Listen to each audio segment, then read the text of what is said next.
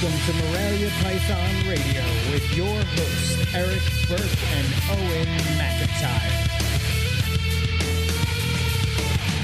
Dude, what about that girl? What girl? The female you produced. I did. God damn it! I'm sitting there and I have her half sister that I was raising up just as a normal caramel, because I realized I have too many Jags and I need normals if I'm gonna keep doing caramel Jag shit and stuff like that. And what really kicks me in the teeth is that the one caramel Jag turned out to be a boy. So now I have two. I have two super caramel Jag males. One's proven. I have two caramel Jag males. One will be proven this year. And I'm like, Jesus fucking Christ, I got like five. Like, I got five fucking caramel Jag shit going on here right now. Males, all boys. And I'm like, well, I'll raise up that female. And then you show me that girl, and I'm like, fuck. First off, it's a caramel. Second off, an M pen. What is wrong with me? Oh, yeah, I don't know. Yeah. She looks like her father. The problem is her father was a heavy patterned caramel, like a heavy. So she looks like she's the perfect thing of that. She has his kind of pattern and color, but like a majority of it was deleted, and it's like, oh, that's what it's supposed to look like. Oh, it's better this way. God damn it. Yeah. I was kind of trying to remember that. I kind of remember the male. The male is he was my original 09 caramel Mars. Okay. Lots of color. Female was an M pen. Female was an M pen, and she had the clutch. She was. I'll send you pictures. Okay. She had the clutch, and then about a month later, because I couldn't get her eating after she had the clutch, and I got her eating hairless rats. Mm-hmm. And then about a month later, she's the one who ruptured her intestine just out of fucking nowhere. Like, I opened up her drawer and her insides were outside. Oh, God. Yeah, she ruptured something. It spilled out. I mean, oh, God. Like, I think this was 20 minutes before we were supposed to, like, record. So I called you, and I'm like, dude, I got to run to Doc D's. And I think I remember that. Yeah, we got there, and he's like, no. And he's like, she's already septic. I'm like, okay. Yeah, cool. So, yeah. Damn. And then that was my last foray into M-Pens, and I've just been patiently sitting here waiting for somebody to produce them. I can't get that girl to go again, man. Fucking bitch. It's just... Yeah, ever since, I don't know. Maybe she's just not. Maybe she's broke. Yeah, probably. Because remember, she had those. The eggs before you got her, right? Yeah. Well, no, she had. Remember, I produced that one year. She laid eggs, but she got egg bound. Right. And right. I got all the eggs out because there was a slug and then an egg that was like a boob egg. Yeah. That was stuck. Yeah. And I got them both out like right away. Sometimes that's enough though, just to fuck them up, dude. If it's all twisted. Yeah. Yeah. That's what I thought. So. I don't know. Maybe I'll take her to the vet and see what's going on. See if he can fucking goddamn. Well, yeah, I mean, careful when you take reptiles to the vet. Melissa might adopt them. Wait, yeah, we'll have to get into that. We'll get into Mort. All right, welcome to another episode of Morelia Python Radio. Tonight it's just Owen and I. Well, we had a bit of technical difficulties because this show is actually supposed to be Travis from Living Legless Reptiles. Tell the people what you did. What an awesome show. Really, really was good. I hope we can recreate that magic again. I know. It was great. And then, like, it was weird because you were giving away IJs to everybody who was listening. It was like, it was so weird. And yeah, now that's all gone. Yeah. I go to edit the show. We didn't even get to talk about the whole thing with the rough scales was on that show. Oh, my God. I figured that's why it was going to be you and me tonight, because we could go more in depth and not feel rushed because there's a guest or whatever, Yeah. But so we'll get to that. But I guess the big reveal won't be the same since we're kind of talking about a little late. Yeah, that just anyway. happened. Yeah, no, not we. I went to edit it, and the episode was gone. So I have this like call recorder thing that I use. It's like this program, and you can see the time was 3 hours and 5 minutes, and I can see it there, but there's no audio. So I'm like trying to like see if like there was a setting or if it was missed, and blah blah blah blah blah. And of course, I can't find it. So we're gonna redo the show with Travis for next week, and this week it's just me and Owen. But we will talk about Owen's finally after all these years, and all this time of loving the species. You have now have Roughy eggs on the ground. 5 of them. I have 5 little eggs, and ask me how many times I checked for veins today. I'm going to say all day. Every time you got a break from your computer, you probably went down one of those. I at least checked in the morning and at lunchtime. Okay. In case the veins developed in those few hours in between. Right. So far, dude, looking good. Yeah. There's vein development in all 5 eggs. Oh, that's good. So I'm going to try to ask the same questions I did. Go ahead. When like, I think, for us, we've talked about on the show before where you go and you look at, you check on your girls that are going to lay eggs, and you look, and they kind of look like sometimes they can trick you a little bit where you think, oh, is there eggs there? Because they're kind of coiled a certain way. Yeah. Did she have the beehive? Well, I'm having that problem right now with my olives and my tiger and a few other females right now. They're doing the, oh, no. All right. So, what she did is that I tried to feed them. I'd separated the Roughies and tried to feed them, and the male ate and the female did not. And I'm like, all right, well, this happens every once in a while with her. So I pulled her out of her cage and put her into a 32 quart with a 5 quart hide box. And I'm like, let her cool down, let her chill out, and then I'll try feeding her. And then when she starts rolling it again, I'll put her back in the the arboreal cage that I have. I'm like, it's fine. Right. And I did that. And then I tried feeding her. She didn't eat. And I'm like, all right. So then the next day, I came downstairs to get the rat out of the bin that I left in overnight. Mm-hmm. And I did that, and I'm looking, and I see her in the 5 quart bin all the way in the back of the 32, and I see 1 egg is exposed. And I'm like, no. No. What? And I think it was one of those shock and then screaming. And then, so I closed the bin and, did what I had to do. And of course, like at this point, I'm like, I'm not eating lunch. I'm not paying attention to anything. Just wandering around my basement. And I'm like, oh shit, I got to go back to work.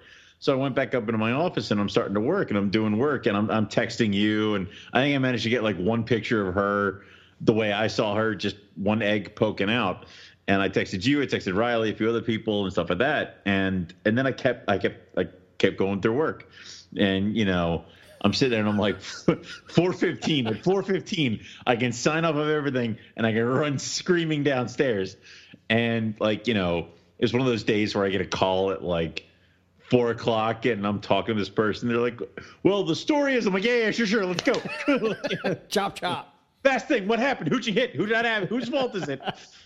I just kept going.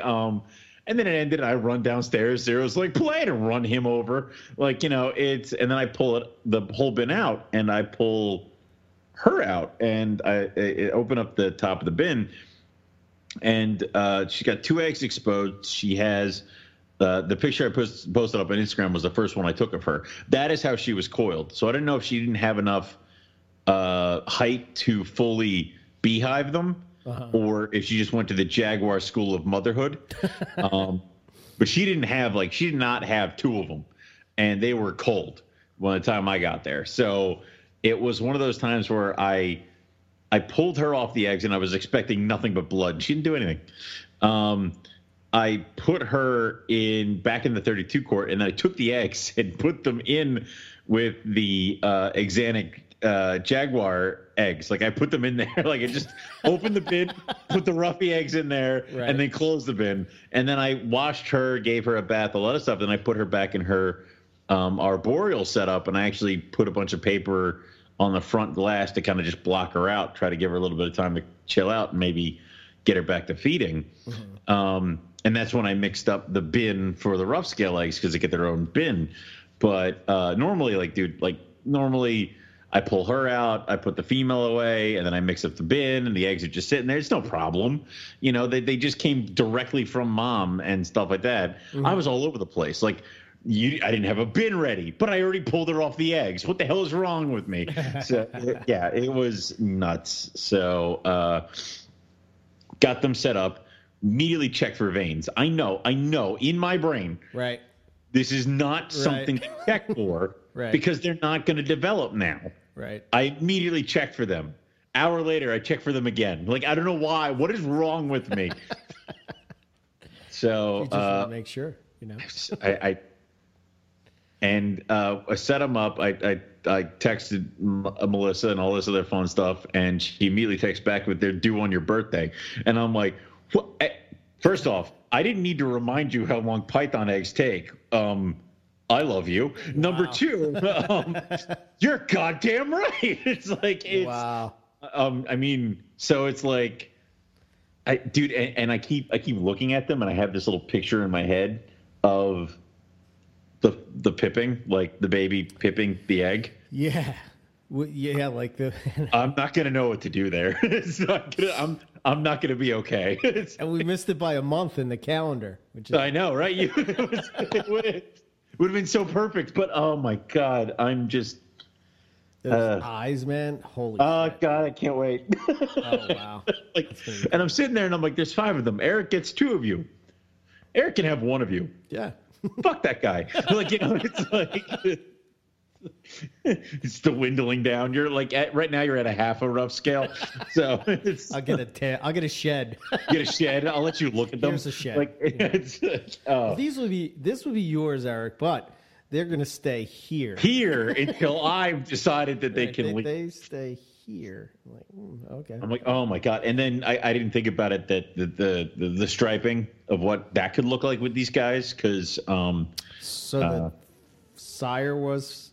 Yeah, the sire, so the female and the male and the female are siblings from Dave D, and okay. I got them both because they have all that striping on them. Oh, it's those. Okay. Yeah. Oh, wow. So those are the ones that I really wanted to get into and see where that one goes. So where do you like? Okay, I'm always curious with this. So this is like your species, right? It is. And like when you have a species that is just normal, right? No morphs, no nothing to it. Yeah. Water pythons, rough scale pythons. You're one selecting prices on this shit. It's like, pythons, all this kind of stuff. So, I mean, how many do you keep? Like, I know you always joke and you say like, you're gonna just have an army of rough scales, but I know you and you have other projects. That you want to do. Yeah, I would. Yeah. So, like, how many is your ultimate collection of roughies? Like, would you continue just holding back ones from each clutch? Would you hold back? I potentially would. I would like to get to a point where I have 2.3 rough scales. Okay. So you can rotate them every year? Exactly. Right. So one female a year goes, and whether it's a male, and then I have a male go, and then I have a backup just in case. Just in case. And then next year it's not her, it's this one. Right. Next year it's this one. So I want to do that way because this way I don't want to wear them out all the time and all this other stuff. Plus I have, I have the stacks of 3-footers that I'm going to outfit for the rough scales. And if you kind of have it that it's the 3 girls on the tops and then, maybe the boys, I'll figure it out. But I'd like to do it that way. Okay. So, but then you've got the striping part of it. So, I mean, that's another problem. Like, you know what? If you have, are you going to look at that as separate? I mean, do you really want it? I mean, if I start really pushing that, could that become something where we have a line bred striped rough scale? Yeah, I'm sure you could. I probably could. I would think you could. I mean, I don't know what to do. Well, I mean, like, what do you do with that though? I think it would just be cool to have, a little bit of a different pattern. But it would be cool, but I mean, I don't know. I think the people that would be into rough scales are into rough scales because regardless, it's a rough scale. Exactly, It doesn't really give a shit what it looks like or I mean, as far as like if it's a stripe or if it's not, that's sort of like a bonus. And in my eyes, is how I would think. I would agree. It's like having it's like having an aberrant ring python. You like it because it's a ring python. Sure. It's just cool what the pattern is. Right. You know, it's your flavor. You know, do you want the aberrant one or the ringed one? I would want to get both, and then I would breed them in hopes to get both. Like it's. Yeah, I mean, I'm not. Yeah, I would think that you can absolutely line breed for that. You know, and I don't know what that would look like. You know, striped. I'm sure it would look badass. You know, I would think it would be more of like because. Maybe more of like a pinstripe type of look. Yeah, well, I'm going to call it the Melt or the Nanny. Some stupid names, eh? Yeah, that game hurt me. The game hurt me so badly. Oh, dude, I got an email today. I have to read this on the air. Oh, why? Wait, I have to read this on the air. So, David Kendrick, do you remember him? No. Okay. Well, I probably should. Right. Yeah. Anyway, this is back to the early MP days. Mr. Burke, thank you for your continued contributions to the Morelia community. I recently heard you and Owen on the Reptile Gumbo podcast. Sorry. I have been out of the hobby for many years, but I was the original person who named Bumblebee Tuna and Tuna 2. I found it hilarious that you both remembered their names, even though you thought it was stupid. I recently dipped back into the hobby, but am under the radar. Thanks for making my day, remembering the unique name of my carpets from almost 20 years ago. Dave Kendrick. Oh, well, you know, it's pretty cool, man. Hey, dude, it was memorable. So was it really that stupid? As much as we might be like, why? It's whatever. Well, that's awesome. I guess so I went on the Reptile Gumbo podcast the other day, and just for people that don't know it, and they invited Owen on and didn't tell him why I was coming on, but they gave us this quiz. Did they tell you? Did they tell you why I was coming on? Did you know beforehand and not tell me? I only knew right when they were telling, right when we started the show. All right. And they're like, okay, we're going to get Owen on and see if he knows ball python morph names. And we're going to give him a list, and he has to pick which ones are real and which ones are not. Yeah. I did okay in the beginning, and then got every other one wrong. Yeah. Surprisingly, I got them all right. I'm not surprised. You're a closeted ball python person. I guess listening to all those reptile radio, and ball python podcasts have paid off. But do you think just certain snakes lead themselves to be named, like the morphs named? Like carpet, there's not really anything you can name. Well, I think you could. For instance, why? They did this early on, pastel spider is a bumblebee. Man. You know what I mean? So that would be like, if you said caramel jag, and I don't know what you would call it, but. Yeah, we just call it a caramel jag. I think we have more in common with boa than we do ball python. Yeah, I think so. And we were trying to figure out, I lend that stuff to marketing. That's what I think, because I think that BP stuff, especially in the early days, was heavily marketed. It sounds Stormtrooper, and even though that's not early days, but white nose. It's spot nose. Spot nose is one, yeah. Okay. Things like queen bee, killer spin. Jesus Christ! Just stop. Spin blast, lemon blast. Stop. You know what I mean? Nobody here would be like, I'm going to name this. I think the last one that ever had a name thrown at it that was kind of out of the blue was Ocelot. Well, even Ocelot was that's just the name of it's no different than saying a jag or a tiger or whatever. It's just that's what they picked. Right, but I mean, it's a jag, but it's got those crazy patterns, and it seems to be inheritable. So it's when you say ocelot, it's because it's got those weird patterns and stuff on it. So at this point, Curtin he separated the ocelot from the jag. Exactly. So it's now a thing. So in my opinion, ocelot's that. Right. But what other chances have we had to name something? Tiger was there, Jag was whatever, but other things are just because they're descriptions of it. I would think it would be more of what you see in Australia, silver pepper. I think so. I mean, silver peppered, but then there's also like, let's put it this way. Hypo is just, that's what it is.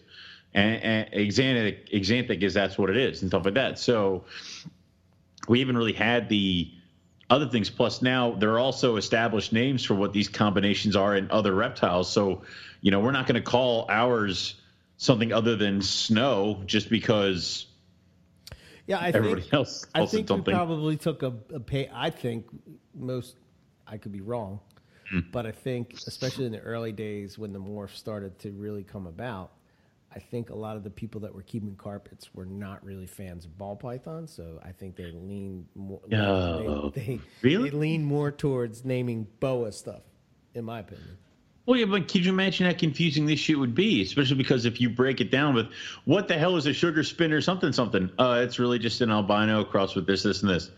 Why didn't you just say that? Oh, cause. Yeah, I guess it depends on like. I want a powdered donut ball python. I bet you that's a sugar mixed with a clown mixed with a nanny. There you go. Right. Well, maybe. I think like I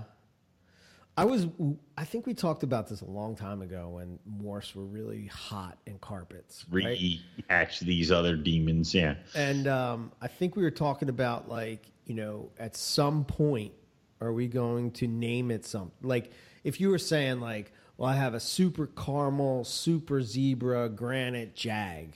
Like, is that too many things to say? So, like, do you condense it down? But I think the problem is that those are not so readily produced that we've run into that problem yet. Well, yeah, and I think that people have, I don't want to say moved away from that as much. I mean, it's not like I don't see carpet morph people trying to cram every possible gene into a snake. At least for me, I've seen what that is done. It seems like with ball pythons, right? They went and they crammed they just stacked 6, 7, 8 genes into a snake, and it just seemed like it just took everything out. And you're just down to like, I remember walking around Tinley with Rob, and when we were just cruising around, this was like maybe 3 or 4 Tinleys ago, and every ball python combo like that looked the same. It just looked like everything disappeared. Like the pattern was gone, the color was gone. It wasn't even like it was leucistic, if you will, I guess. It wasn't something like that. It was just like, I don't know. They were very bland. Doesn't it take the fun out of it? Where it's like, how do I get an all white ball python? Well, there are many ways. Oh. All right. They can go a whole bunch of different ways. What kind? I mean, I just want, what eye color do you want? I just want an all white one. Well, you can get this or this or this or do this or mix these two. It's like, can you imagine how shitty that would be if when you mixed a Jag with an Xanthic, you got an all white carpet? I mean, it'd be cool for a minute, but then it'd be like, oh, I think for that, all those colors and pattern are gone. Yeah, I think for the all white carpet, I think it would be cool to have one. Right. And I think it would be cool for people to have one as a pet because it's like so different. But I don't like, what do you do with it? Like, right. It's if like, you get to that end game, there's nothing left to do. It's like how people were like, oh, the Panther's going to get here back when the Panther was the thing. Right. And they're like, we're going to breed the Panther with this. I'm like, and you're going to get? Like, I don't. Yeah. And all black. What are you trying to do? Right. It's like, I think eventually if you kill all the pattern, it does get a little boring, but it's still a cool project to keep going over there, you know? Yeah. I think with at least with Super Zebra, you can kind of work on the color and the whole tail deformity. Yeah, that's another part of it. Mm-hmm. But I think with an all white snake or even an all melanistic snake, you could I guess if we're talking, well, Darwin has a melanistic snake, melanistic carpet. So, could it be you would breed it to a hypo and then breed it to an albino and then breed it, I mean, you can change the color that way, but that's probably about it. Right, but I mean, like the good thing about with the Darwin melanistic is it seems like the pattern bleeds through towards the sides and the belly. So who's to say you can't make it like stunningly gorgeous and then fade to black? You know? Sure. So it plus when it comes with snakes that are solid color, it's like you run out of room to go. Like olive python. What do you do? Like you can make it you can make it an off-white albino or about it right now. Like, you know, and then I think Gavin has that one in Australia. It looks like a granite or something like that. So, and that's probably the craziest thing to happen to olive python since God knows when.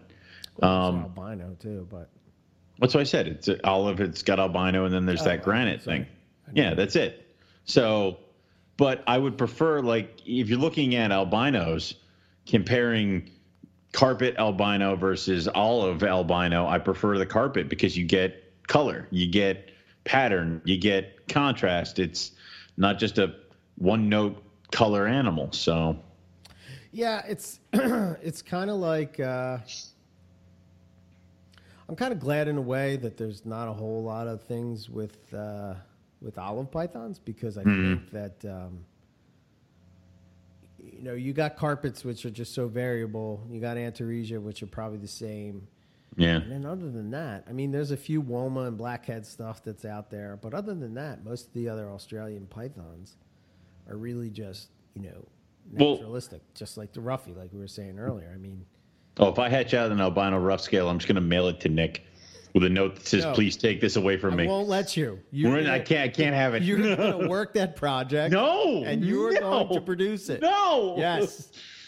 No. I will not be the guy that voice of inspiration. I will not do this. Not be the guy that torpedoes the only albino. Dude, how could you torpedo it? All right, let's talk about real quick. I could kill it. You could, I guess. There's one in existence. No one killed it. Good job, Owen. Like, yeah, no. But this is your species, man. No, fuck that. Nick, how much you want for it? I'm going to send it to you. When it's established, send me one or two later. I have faith in you, but I don't. I don't understand where you got your bold sense of my breeding capabilities, but it's no, dude. So, I want to backtrack to the Roughies for a second. Okay, go ahead. Yeah. So we didn't really talk about this as we went through, but like a lot of the times you were just like, "Oh, I'm just afraid to talk about it because I don't know if they're breeding or not. I don't know what's going on with them." So like, was it just the same as carpets? What did you do? Well, I did the same exact thing as the carpet pythons as far as temperature wise, right? And they didn't give each other the time of day at all. And then Brett sent me the shed of one of his males down at his place. I separated them. I put them back together, and I threw that shed in there. And then I didn't see any locks, but I kept finding them in the hide box together. So, and then I missed the female's prelay, and I found it when she was on the eggs. It was tucked in the back corner underneath all her cork bark. And so she hid that from me, and I didn't see it because she doesn't like to be out during the daytime. So she was out at night, and I missed her being blue. So I can't remember. What's your setups like with these? Do you have perches in there? Do you have shelves? Yeah, they're arboreal boxes. These are what they're in right now, not what I'm building. Right. They're in arboreal boxes that have a shelf about halfway up on the cold side. Okay. And then there's a 5-quart bin in on the ground, and then they have some cork flats and stuff like that, so they can get underneath them. And then on the shelf, there's actually cork tubes screwed down so they can get into the tube or on top of the tube, which gets them close to the heat panel, and that's where they end up doing their stuff. So. Okay. So where do you find them the most? Normally it's either on the shelf or underneath the cork tube. But during the breeding season, they went to the box. They were in the box together. Yeah. Yeah, I don't know. So what I'm doing now is I'm getting my 3-footers ready for them. I'm going to install shelves in those. And then I got the tracks from Specialty Enclosures, the 3D printing. Yeah. Yeah. they have tracks that you can buy the Reptile Basics hides, and they slide on them, and you can mount them to the ceiling. Oh, yeah. Oh, that's a good idea. Yeah, Terry has those. So I talked to him about those, and that's what I'm going to do there, so that they can go on the ceiling, they can have a shelf, or they can go down in the hide box or on top of their box. So they're going to have kind of multiple levels and utilize all of the cage. So we're going to do that, and they're going to be up higher than they are now. Hopefully that'll get the female rough scale feeding more, because she only produced 5 eggs, but she could have done more. And then Terry's like the next day dropped like 17. So I'm like, all right, something's wrong here. So I just wanted to get them both a little bit bigger. But you said did you say she was a funny feeder? Is she a funny She's feeder? a horrible feeder. She's a horrible feeder.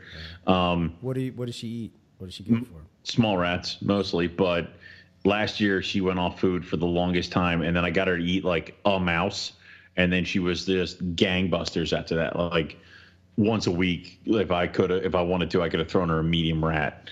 But I didn't really want to push her. And now this year, after 5 eggs, I really want to get some food into her, and I want to get some size on her. So, but all the rats she keeps kind of turning her nose up at. So I have an order of mice coming. So once that arrives, I'll try to get her to do the same thing of like, hey, here's a mouse. And then after the mouse, get her back onto the rats and try to see if I can bulk her up a little bit. Do you think that last year she went off feed because maybe she was I think so. Yeah, I think I messed that one up. Yep. So gotcha.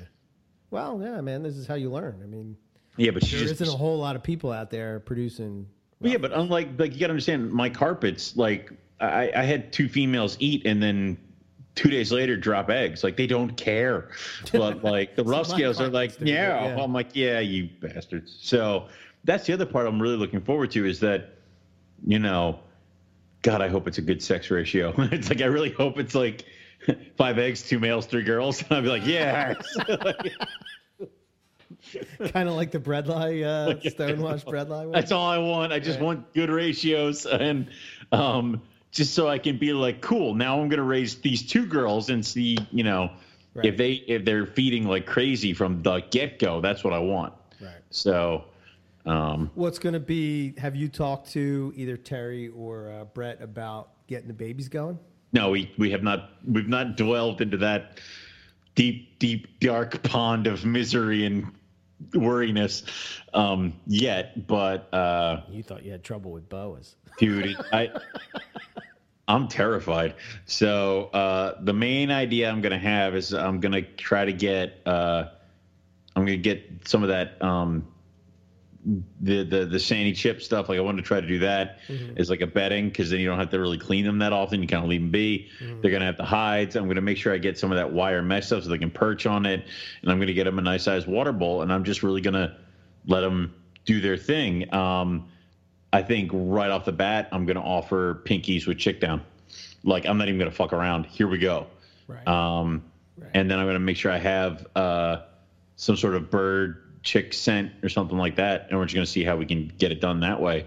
But the next step after that, if they don't take those, is I'm going to go directly to hoppers, kind of like what I do with the breadlie, where it's like, it didn't work, here's a live one, and then see if I can get that going. Knowing my luck, I'll have like one male, and he'll be like the best feeder out of everybody, and all the girls will be like, yeah, and right. So, well, I would think that they're probably like carpets. I would think as babies, they're probably feeding on skinks and stuff. So you can always pull out, the scents. I'll go get scents. I'll have some here. So if you need it, I'll go to the store and buy as many blue tongue skink babies as I'll let me buy. Grind them up myself and use like fresh scent. I mean, I don't care. Well, I guess if it really came down to it, I know what I would do, but I'm curious. Would you feed them live lizards? Yeah, I would too. Yeah. I would. I for these things, yes. Hell yeah. Yes. For these things, I'd get them going. Yeah, for these things, I'd go to Australia, shove whatever skinks I can find into my pockets, and try to smuggle them back here. You put them in the little camera Yes. Film cases. Yep. Tape them to my body and try to get. Done. Nobody uses film anymore. You're like, fuck. Damn it. Well, that should be interesting. I'm curious to see how, and who knows, man? Maybe it won't be hard at all. Some people. Yeah. What were the size of the eggs? Carpet size? Smaller. Smaller. Smaller but longer. It's weird. But not like, and they didn't have any bumps on them. No. Damn it. So mad. She had them for a while because they weren't like soft marshmallow. Like it wasn't like that. Gotcha. They were solid and no imprint from her scales at all. Maybe you got to go full MI. You know what I mean? You got to go full. Do that.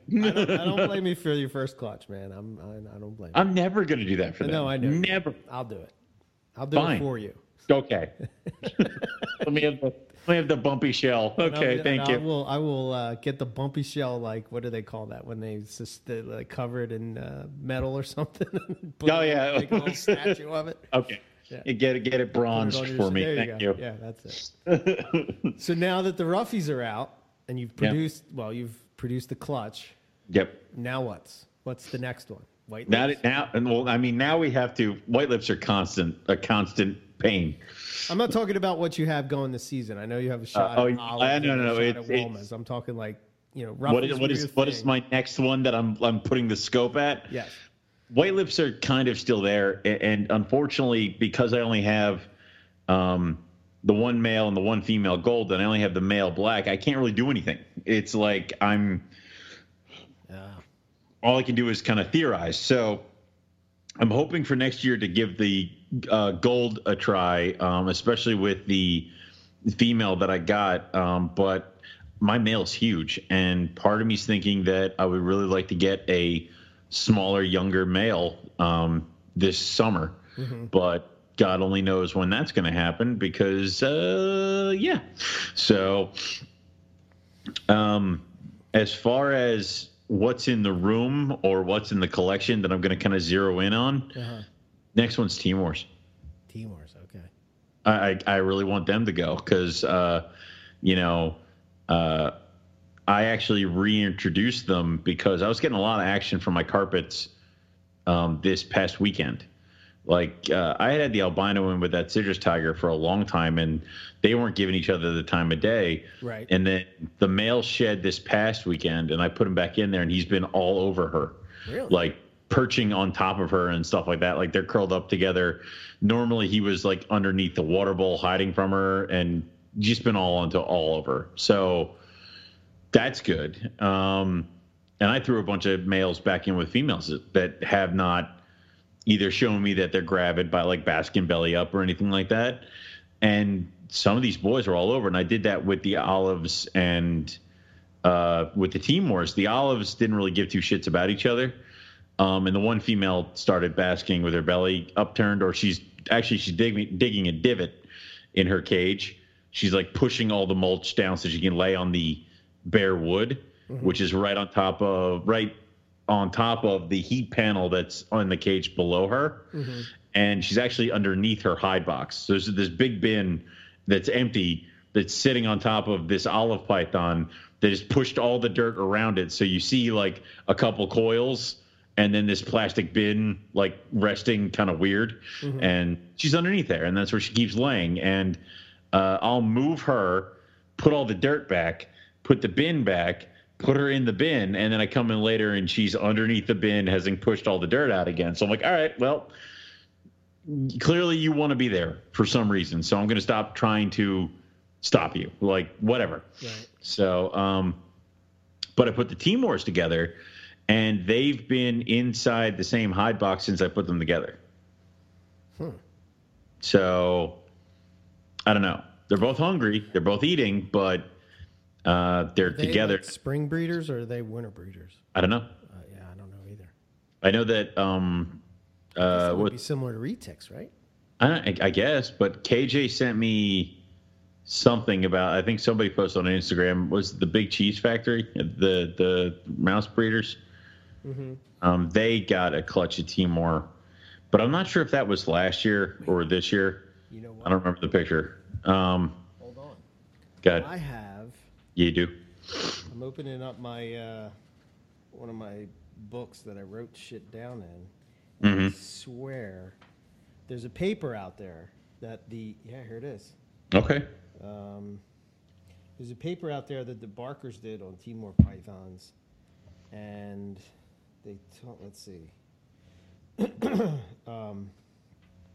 So this is what they wrote as far as what they did. From 1960 to 1970, Timor pythons began to be offered for sale by reptile dealers, and a small number were established in captivity. The first recorded captive breeding of the species was at the Dallas Zoo in 1975. The second was by Don Hamper, then the Barkers in 95. They are extremely active and very nervous snakes. They would rather flee than bite. And when restricted, they were often defecate because they would be crawling all night. It became difficult for them to gain weight for breeding. The Barkers observed that they would only consume a certain amount of rats, then just stop feeding. Hamsters would be consumed in a much larger quantity. Okay, not mine. No. They'll eat? Yes. Okay. And I haven't seen that in any, like at one point, you remember I had like 5 of them. Yeah. And I've never had a problem with them. They'll eat anything. Yeah, with mine, I didn't have an issue either. So I imagine that would be something that may have been just because they were so fresh from the wild. Yeah, maybe. It says the Barkers' approach to breeding. Annual light cycle ranges, 15 light, 15 during the day, 9 at night, and then it reversed. Incrementally every month, ambient temps inside the building varied on weather conditions outside. Summertime highs were 87 to 93. Wintertime highs were 78 to 84. Daytime to nighttime varied from 3 to 6 degrees. During most of the year, 20% of the floor area of the cage was heated, 2 to 4 degrees above the ambient temp. It was turned off during the summer when the temps exceeded 93 degrees. Also turned off during the coolest time of the year, first week of January to mid-February. Reproduction. Barkers fed heavily into the fall, but discontinued feeding the third week into November, which is standard stuff that we do. I did it a little bit later, but yeah. Okay. They began pairing the third week of December. Yep. They left pairs together until the last week of February. By the end of February, the 4 largest females had developed follicles. Females ovulated in March with mid-body swelling for about 12 weeks. Eggs hatched at 60 days at 87.80 degrees Fahrenheit in April, all shed within 2 weeks of hatching. Within 4 weeks, they got all 10 babies eating on hoppers. They were fed in late afternoon and early evening. So I didn't see any swelling. I didn't see any stuff, and none of my guys went off food. I mean, they would constantly still eat. Now, I did turn off the food from, I want to say, was it November till February? Right. And I did drop them as low as like the olive pythons and the breadlie. Okay. Because you got them in those big cages in the other room. The bar. Yep. They also are susceptible to the light cycle of outdoors because they have windows in that room. Yeah. So, I don't know. They're together. I separate them, feed them, put them back together. What's the size probably gonna. of them? They're big, dude. They're like 6 feet. They're bigger than that. I think. I want to say they're close to this. I want to say the male's close to 6. I want to say the female's a little bit bigger. Do you have perching in there? Do they perch a lot? I'm getting there. Like I remember I was going to add those shelves. Yeah. I had a big stick in there, and they kind of didn't really seem to. They crawled around it and over it, but never in it or on top of it. So I'm going to install the shelves. Like their shelf is. I was waiting for the sealant to dry, and then I'm going to put in those three. I got 3 more shelves to put in, and the Timors are the first ones. Nobody's used the shelf that I put in on any of the other cages, but that's like the olives and the retic and the white lip. Right. So I'm kind of hoping the Timors do. And I wanted to put a branch from the shelf down the cage, like into the bottom of the cage, so they can try to climb up it. Mm-hmm. And hopefully see if they can use that. Now the shelf's going on the cold side, So if they want to get up higher on the warm side, they have to get up onto their like bin. Mm-hmm. And also I don't want them to get that close to the heat panel. So gotcha. Yeah. So I'll see what they do. But those would be kind of cool too. Because I know I went down from like 5 to 2 at this point. So I only got the 2. You got the pair. You know they're a pair, right? Yeah. But, hopefully we'll see if that one goes, and then I can start focusing on white lips, stuff like that. But yeah, I would imagine you would probably be able to, especially if you get the olives and the womas to go.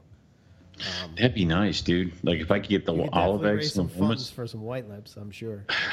Raise some funds for some white lips and other shit. If I could just get other crap here to breed. Like the problem is I'm so scatterbrained, I'm not focusing on what other stuff might need. Like I'm not going to get any king snakes this year because I didn't drop them down far enough. It's like if I could just focus on doing that and get the easy stuff to breed, if I pay attention a little bit more to what they need. Right. So, but whatever. I'm done for the season except for diamonds. That's going to be the last one. My children's, they didn't go. I don't know what was there. I might have missed that window. And I know. Really, I was breeding them just to try my hand at them, and I know Keith was looking for some unrelated stuff to what he got from Gary. But I think we're well. Maybe I don't know if you feel the same way, but I think Keith is kind of like me and want to make sure that we have the species that we saw when we were in Australia. Right. Although I don't see myself getting a frilled dragon or anything like that, but as far as pythons go. But it would be pretty cool to see. I mean, dude, I tried water pythons this year. Once again, they're not going to go. I just think my female's just so big, and my male does not put on the size. I think I got to push him harder and get him bigger because I think she just beats him up and he doesn't breed her. I mean, we always talk about the size of snakes and feeding and all this stuff, but I don't know how you feel, but like seeing that big water python in that park, man, that really made me think like, that's huge. But let's put it this way.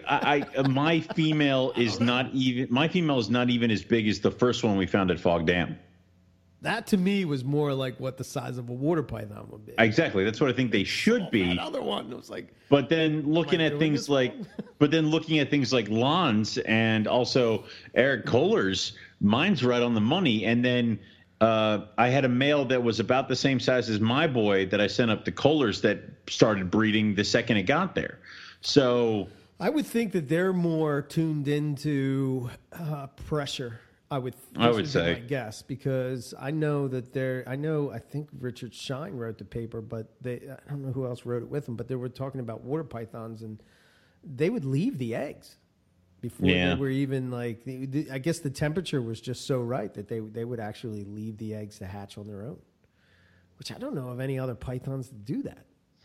I mean, I don't there either. May be, but we don't know, but I don't know. That's just another one where it's like, I think I just need to get him bigger and then maybe see what's going on there. You sure you have a pair?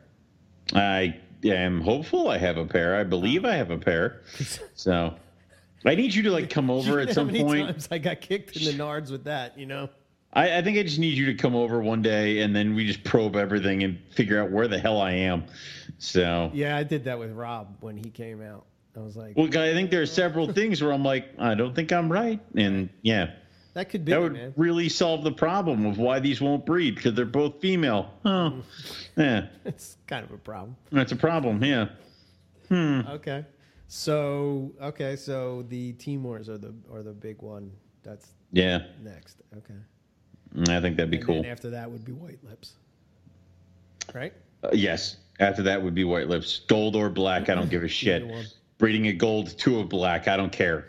I almost feel like when you're breeding those crazy pythons that are a little bit trickier, it's like you almost have to focus exactly on that. Yeah, I think so all too. All your time and which just totally kind of just gets to me where it's like I know white lips are becoming extremely popular right now.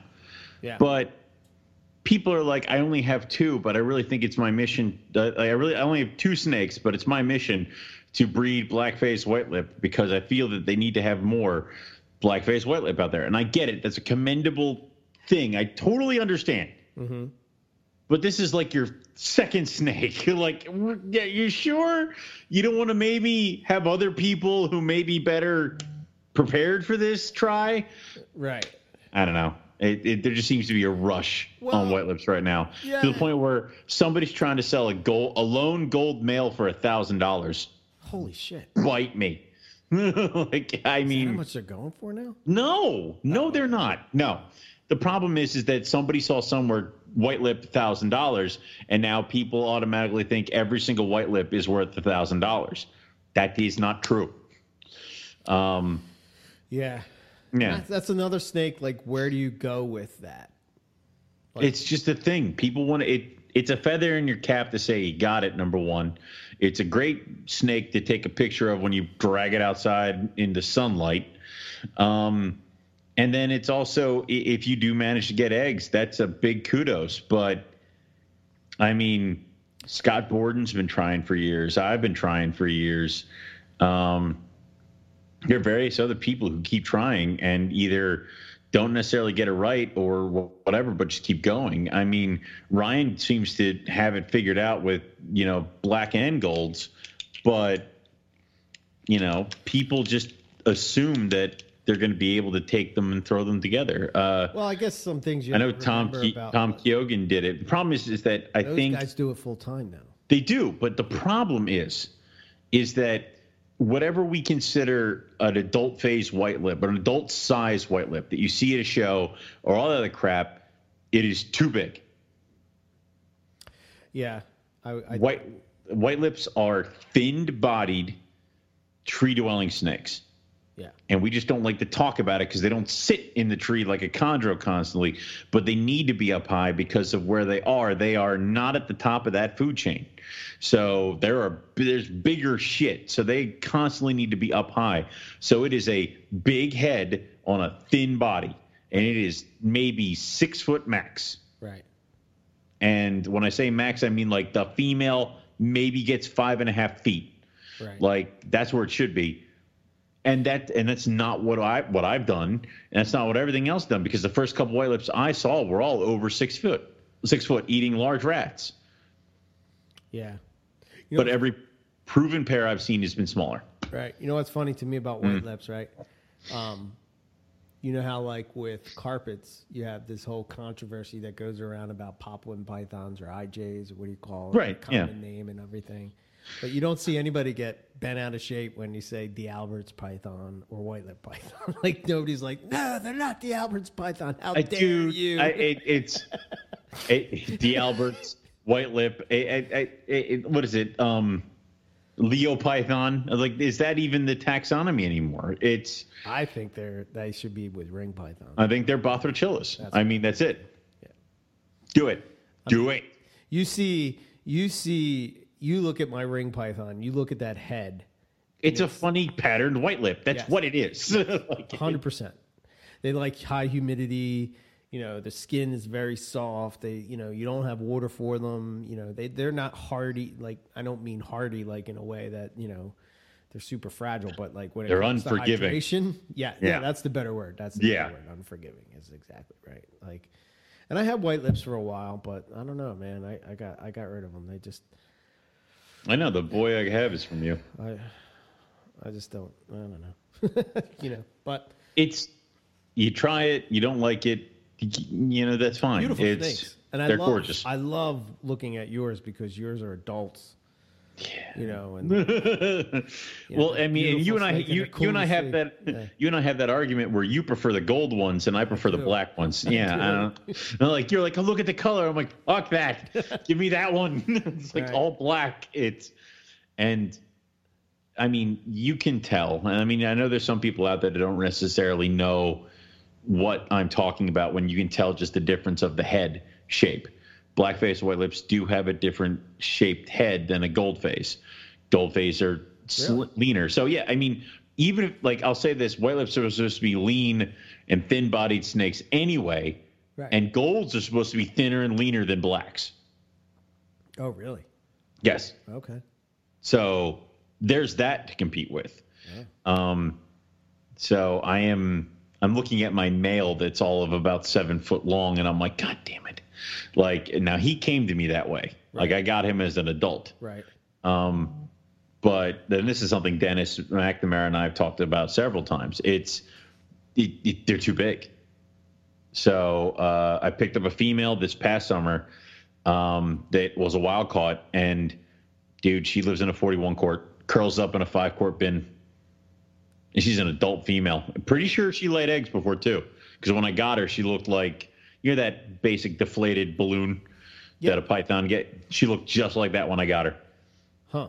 Would not be shocked if she laid eggs somewhere along her travels in Indo and shit like that. So, really?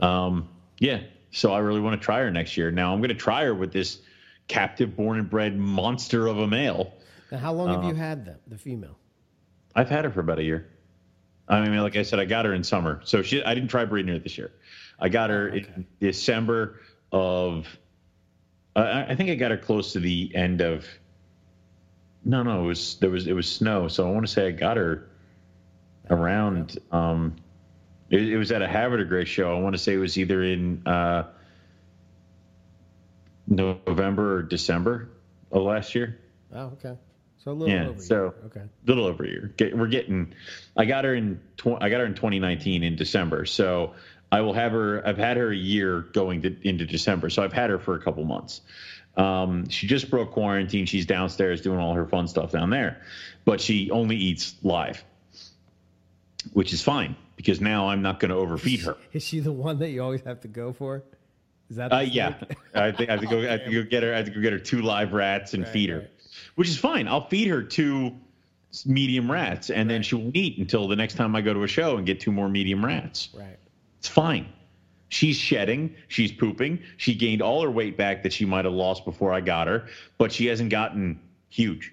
And that's what I want. I want her to stay where she's at. And now I'm going to go find a boy that is relatively the same size. And then big boy might get his ass out of here because then I might just keep them both together all year round. Well, you might want to hold on to that male until you breed him, because what if you need like that, like with the Roughies or the owl, you know what I'm saying? I'll just put that giant ass male in a bin with holes in it as these 2 other snakes are breeding on top of this aquarium that I have him in. They're trying to figure like, Jesus, what's going on here? Listen, either you 2 breed or he comes out of that box. It's like, all right. It's like, yeah. Huh. So yeah, I think white lips. And again, I'm just speaking from. I think I'm going to afford rough scales. Like, I mean, if I got white lips to breed, like I think it's consistency. It is. Just I think it is consistent with what you're doing. You know, it is. Whatever it is you do. The problem is, I also think it's consistency, and the problem is, I think that the white lip themselves, because I had that one big female. Right. When she died, I cut her open. She had fatty tumors all over her. Oh, they're also definitely. Oh yeah, they're an animal that will not take overfeeding well. No. Where a carpet will just get fat and lazy and sit there, and then also be able to drop the weight quickly if you decide to figure your shit out. A white lip is going to die. So, you know, that's partially why I had such problems with them in the past. Yeah. And other things like that. Now I'm smarter and not stupid. And, you know, like I said, I've had that male that I got from you. Oh, is it 2 years now I've had that boy? Mm-hmm. The black? Yeah. Yeah. And I'm feeding him. He's still in a 41 quart. He eating medium rats. He's growing. Not a lot. Not getting heavy. So what do you That's feed all. him, like once a month? He's on the 3 weeks. He's on the adult. Yeah, when I feel like it, he's on the adult carpet. Feed schedule. Yep. So it's when was the last time I fed you? Huh. All right. It's like, guess it's time. The problem is that I'm getting lazy, and I'm like, I should feed the hatchlings. Oh boy, yeah, okay, I got to feed the hatchlings. Like, they're still on like small mice, and I'm like, normally by now you guys are like on adult mice at least. I should really step up my game a little bit. Yeah. So. I'm in the same boat as you. It's like, and I have the mice. It's just like, I'm waiting for I'm waiting for a Rodent Pro order. Oh, okay. They had some sale, and I'm like, I need mice. And then I went on there, and I'm like, ooh, quail. And then I'm like, all right. And then they had some sort of like special shipping thing, so I just did that. But I'm like, all right, I guess. But now I'm sitting here, and I'm like, waiting for a box. Just waiting for a box. I'm telling you, man, the Cold-Blooded Cafe, man. I was thinking about it, but I didn't want to do the shipping. And but if the shipping is the same price. I know, but if the COVID-19 bullshit wasn't happening. Oh, I got you. Like, I don't like doing this, and I'd much rather just go get it, but I didn't want to go down to my rodent guy's place especially because now, dude, like I've gotten more people asking me for my rat guy's phone number because they can't get to a reptile show trying to get rodents, and he's had to increase his prices because he can't get, feed and other stuff supplied because they up the prices on him. So it's it's a mess. So hopefully this whole thing calms down before I got to refill the freezer. Otherwise, I will be looking at Cold-Blooded Cafe. Yeah, the thing I like about them is number one, their rodents are top notch, man. Yeah. A couple times there was a time before that I needed quail. Mm. So I'm like, shit, I need quail, but I don't want to get mice. And then they had some mice on sale, so I threw it in. You know how like you have like the box? Oh, yeah, you just throw it in the box, yeah. Like worth the shipping. Yep. So the majority of it was birds, and then I threw in some hamsters. I'm like, all right, let's throw hamsters in there and see what goes. I forget what else is in there, but like all kinds of weird variety is what I was kind of going for. But I did get some hoppers. And man, nice. And again, I know people use Rodent Pro, but for me, I don't know, man. I got them. The packaging was all shitty. They're all freaking just in. You know what I mean? When I get them from, I get spoiled, man. I get them from, Cold-Blooded Cafe. They're all perfect in the bag, like perfectly white, and and it's if you order, I think it's before Wednesday, you get it that week. Really? Yeah, that's the greatest thing, man. It's awesome. All right, and then if you say you get it, you order on a Friday, you're getting it by Wednesday of the following week. Dude, I ordered last week. Tuesday.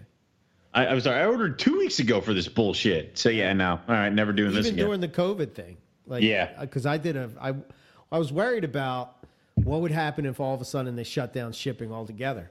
You know what I mean? Like shipping stuff like that.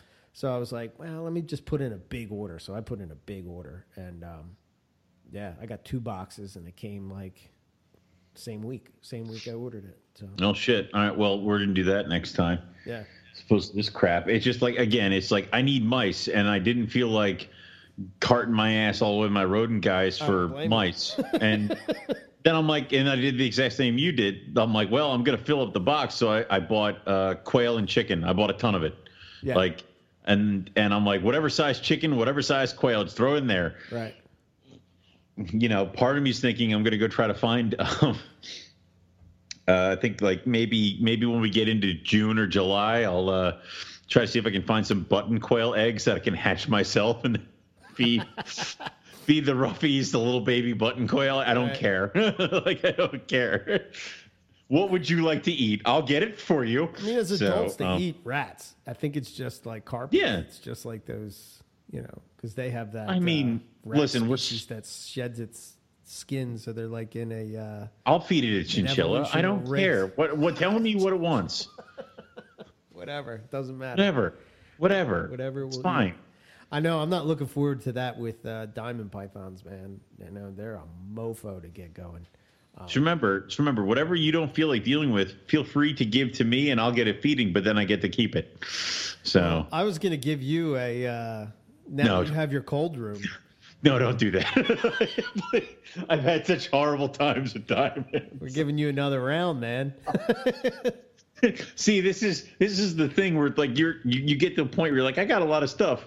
What can I do to ruin Owen? Because he can't refuse a gift. It's like, dude. if you get Diamond Python, part of me is one of those things. Sell all your coastals. I know I will, and part of me's thinking it's going to be like it's only a matter of time. There's going to be one point where I really piss you off, and I think I almost got close with the reptile and chill, where it'd be like, "What IJs do you want?" I would like to not get the IJs. Well, you getting them? I'm like, no, please. Please, no. It's like, oh, here are the IJs. By the way, nobody else has these, and you're the only one. And now you have to breed them. Yes. You dick. Like, just all like, the IJ people were in an uproar. You gave the poison ivy babies to Owen. Well, at least we know he won't kill the market. Like, oh, no, we will get you breed IJs one day. I don't care. I don't care. Dude, you have to check it off the list, man. No, I don't. Yes, you do. I don't give a damn. Yes, you do. I know you do. You can't walk around with that stigma for the rest of your life. No, yes, I can't. Well, I've been living with it for how long now? 9 years? Enough is enough. It's over. To end up breeding all the other shit. Right. You didn't do IJs. Don't care. It's like, don't care. When I produce poison ivy babies and they're black and they come out of the egg, you will be like, yeah, I might care. The panther. Why? It's finally here. Why couldn't you be a coastal or a jungle? Be anything else. Anything else. And I'll just be like, well, here you go. Yeah. All right. Darwin's are still kind of tricky too. I think the only reason I'm having success is because she's part coastal. Yeah, I don't know, man. They are tricky. I don't know what it is with them, but people seem to. Dude, I'm so not like what you said earlier, where it's like this is not. We don't do this for a living. I don't care if they don't breed. Right. I don't care. Well, it's not even that. It's like they get to spend. I mean, that's their job. So they're spending much more time. I mean, let's see, if you're working 8 hours a day, even if they spend half of that, 4 hours, they're 4 hours in their snake room every day. Can you imagine? Dude, that would be so nice. Dude, I don't know if it's because I'm slowly dying while I'm sitting at my cube. Yeah. Nowadays in my profession. Right. And I've just been like every lunch I end up watching these zoo shows where it's like people taking care of zoo animals, and I'm like tear down the side of my face going, yeah, man. Why am I doing this? But wait, your job is just to breed the snakes in your room. Like, research, what do you need to do to make these animals make babies? Right. I think one day I might get there. I don't know, man. I go back and forth all the time with this. I would love to retire and do this full time. If I were to retire with a full pension from Nationwide, then then I don't care. But I have other expenses. I know that a lot of people will say that it's difficult to do, and of course. and I get all that, and I understand all the reasons why, but at the same time, I'm very jealous of it, because it's like. You're your own boss. You can decide what you want to do. Correct. You can have success, and if you have the success, you can breed them and set them for your own things. There's a lot of this stuff you could do. I mean, because right now, a lot of my success at work for bonuses and stuff like that is all based off of what other people do. Right. You know what I mean? So you're in your own hands. You eat what you kill. Yeah. And I honestly, at some point. I don't know for the people that are bosses out there. I don't know if the COVID shit is just getting to me or whatever, but it's I'm so tired of being in charge of people. And especially today in the workforce today, people just don't work like they used to. Every once in a while you'll see these diamonds in the rough.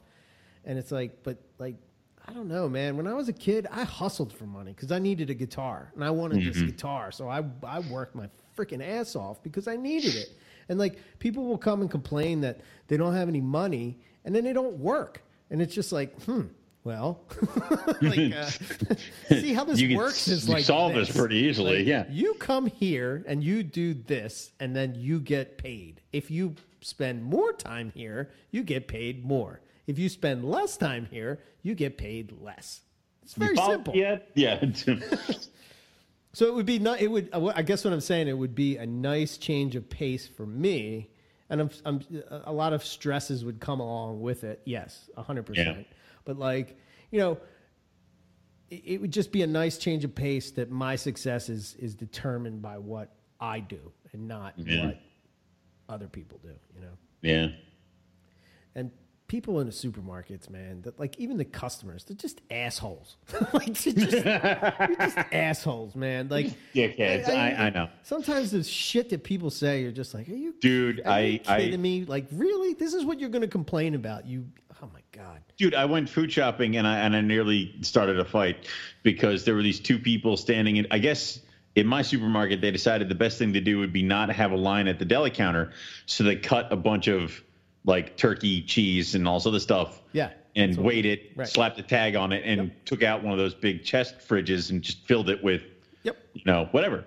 And these two guys decided that right now, during a pandemic, is a great time to stand around and talk while using your shopping carts to block the cooler from other people getting at the lunch meat. Yes. And I'm like, the hell is this? Yeah. Dude, somebody came into work yesterday wearing I think it was last week. Yeah. I can't even keep track of days anymore. They were wearing a diaper as a mask. If I was still working for my father and had all the time in the world, right, and if I had the money and the means, I would come to your store every day wearing some more ridiculous thing. I have as I walk through the front door. Suit. Dude, exactly. I'd walk in one of those old-time diver suits and having a pipe like trailing behind me, leading out to the outdoors. Somebody's like feeding me line. Like that's what I would do. Just wander around your store. No, not even that. Like a Halloween costume shark. One of those inflatable ones? I'll send a picture to our chat. One of those inflatable ones and shit. Yeah. People are stupid. I'm just like, this is not how viruses work. Wow. But I love this because my father scared of the shark. My father learns terms, and then he calls me and he goes, "What is herd immunity?" I'm like, "We're not doing this right now." And what does that have to do with asymptomatic? Stop, Dad. Dude, this would be the greatest YouTube channel ever. I'd kill myself. Are you kidding me? Dad, right? We would film him like sitting in a chair watching Fox News. What does that mean? And we'd have to be like, herd immunity. Let me call the guys at NPR and see what herd immunity is. Let's not do that, okay? Christ. Oh, that would be classic. And he's still growing his quarantine beard, which is the most hair I've ever seen on his face. It's freaking me out. Is it hairy like your beard? It's all white, but he's got a little bit on his lip that I guess is it's the same color as my beard. And I'm like, oh, there it is. It's does he still look like a cancer patient, or is he like full beard? It's not there yet. It's getting there though, but he looks like he was lost in the woods for a good amount of time. Yeah. Oh man, that's great.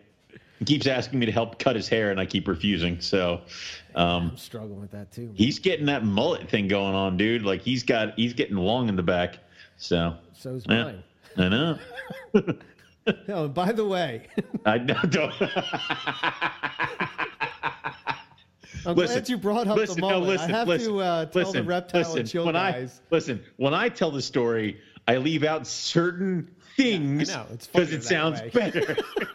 It's funnier that way. I get it. I'm not going to mention that it's you wearing ripped jeans and with a mullet next to Eddie Van Halen. Yes. I'm just going to say it's you with ripped jeans and a mullet. I might even say shirtless. Dude, I don't know why he's got this poster size thing of him 100%. Playing with the American flag in the background. It's very weird, guys. So, yeah.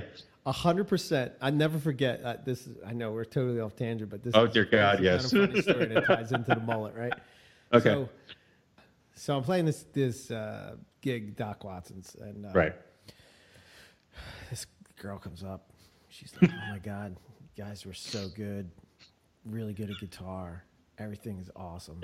Now, mind you, this is right in the phase where like everybody started to cut their hair. So like everybody that was like, remember like when Metallica cut their hair, like all of a sudden like this was like what 70s. No. 70s. What? It's like the 90s. Okay, no, then still no. I was young and stupid, like very dumb. Oh yeah, that's right. I keep. Yeah, you got to remember in the 90s. I wasn't in high school till I think I graduated high school in 2004. So, oh, Jesus Christ. I know, right? I'm sorry. Okay, so you wouldn't know this, but anyway, there was a point where there was this transition from, the Def Leppard mullet, right? The hairband shit. The hairband, all that stuff. And then all of a sudden kind of like grunge and then like, kind of came into it. But when the grunge kind of came in, like they got rid of the long hair. Right. So anyway, this girl comes up. It's a hot girl too, like she's like, oh yeah, it's so good, your band's so good, blah blah blah. I'm like, oh, thank you so much, and she's like, you really should cut your hair. And I was like, oh, it's over now. I'm like, what? Wait, what? She's like, the mullet thing really. I was doing. Wait. I was like, oh, really? She's like, yeah, you would look so much better with just like short hair. And I was like.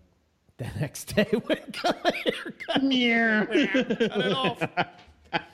They're like, wait a minute, what? I'm like, cut it off. Cut it off. Get it off. Get it out now. Yep. Anyway. But anyway, the mullet picture is next to Van Halen, so that is the reason why I have that picture. Otherwise, I would tend to try to forget those. Yeah, but that's why I love it. That's why I love it. Of my hair. It's like why couldn't I have? And that picture was like in the 90s, and I'm like, why couldn't I have met them when I cut my hair short? My hair would be fine. It's like every time as we were driving through Australia, you're like, I could imagine myself up on that mountain playing a guitar. It wasn't you I pictured, it was mullet you up there, and it was great every time. Like blowing in the hair. Great. There's a fan that only Eric can feel. And it's like, what the hell? Like, yeah. Man. Yeah. That's great. Anyway. Yeah. Wow, that really went off the rails. That really went off the tangent. Supermarkets, mullets. We can try reeling it back in, and I can tell you the story of Mort. Yes. I was like, wait, who's Mort? Sure. Who's Mort? Now you forgot Mort already. All right. Yes. So apparently, down in Florida, there was a sulcata tortoise that was abandoned at a house, and the neighbors were feeding it by throwing it food over the fence and stuff like that. And eventually they broke down the fence and they got the tortoise out of there. And it's a full-grown sulcata male, 52 pounds worth of tortoise. Okay. And they dropped it off at a vet clinic. And this vet clinic happens to be where Melissa's mother works. And she was like, oh, well, guys, don't you guys want a tortoise? I'm like, no, I do not. No, we're good. Oh, I know where this is. No. And then today around lunchtime, Melissa calls me and she goes, you love me, right? I'm like, no. And she's like, yeah, the tortoise is ours now. I'm like, and then she hangs up the phone. I'm like, what? Wait. And then I got pictures for the rest of the day of Mort, the sulcata tortoise. Mort that I own now. Where are we going to put this thing? Oh, man. Now you're a tortoise guy. Apparently now. Have you ever had tortoises before? I've had tortoises, and I used to keep we had sulcatas at the zoo and stuff like that. Okay. They're my biggest thing is that they're the biggest joke when it comes to tortoises, because babies are like $45 each. Like, I mean, sulcatas are cheap. But, like, have you seen, like, Google sulcata tortoise got into trouble, and you see wonderful photos of one, like, barreling through drywall because it was locked in the laundry room. Oh, one got caught in, like, a metal coffee table because it was walking, and it got stuck, and it couldn't figure out what was going on. I mean, they're tanks. They're bulldozers. Nothing will stop me. I want what's over there. And, I mean, dear God. And I'm like, what? I'm like, have you seen my backyard? Where am I going to put this thing? Like, I can't even set it up outside. It's going to roll down the hill. So yeah. Oh, no. But yeah, got a tortoise. I'm gonna bring it over and just let it, like, when we eventually have Carpet Fest where we can have humans again. I'm just gonna bring it over to your house at Carpet Fest. Just let them roam around and eat your lawn. It's like, I ain't gonna lie, man. I said, Dory, we're either gonna get a tortoise or goats. I hate this lawn. I hate it, man. She would prefer the goats. I would prefer the reptiles. Tortoise, yeah. Did you guys have somebody who did your lawn when you guys had the apartment complex down in Philly? Yes. Yeah. See, then that suck now. It's like, yes, because it's like 5 times the size of that lawn.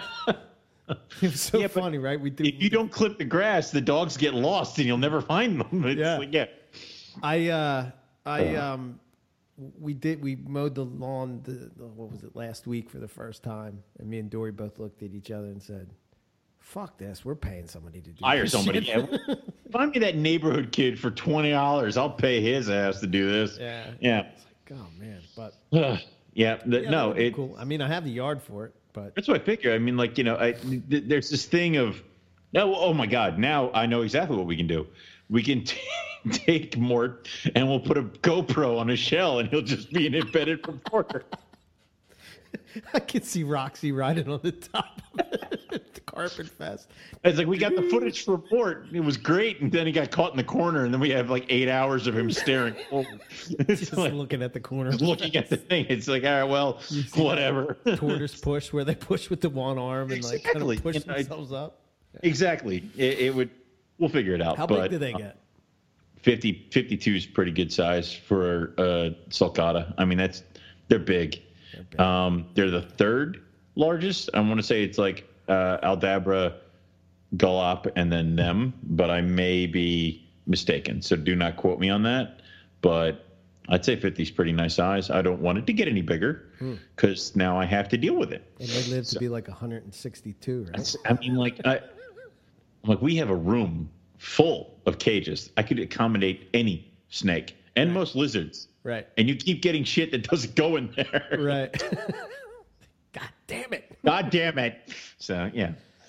What kind does Keith have?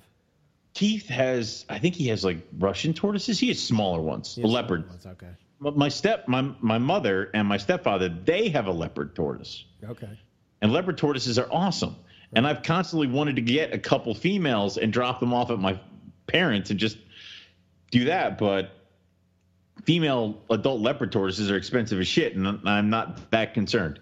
So, right. But no.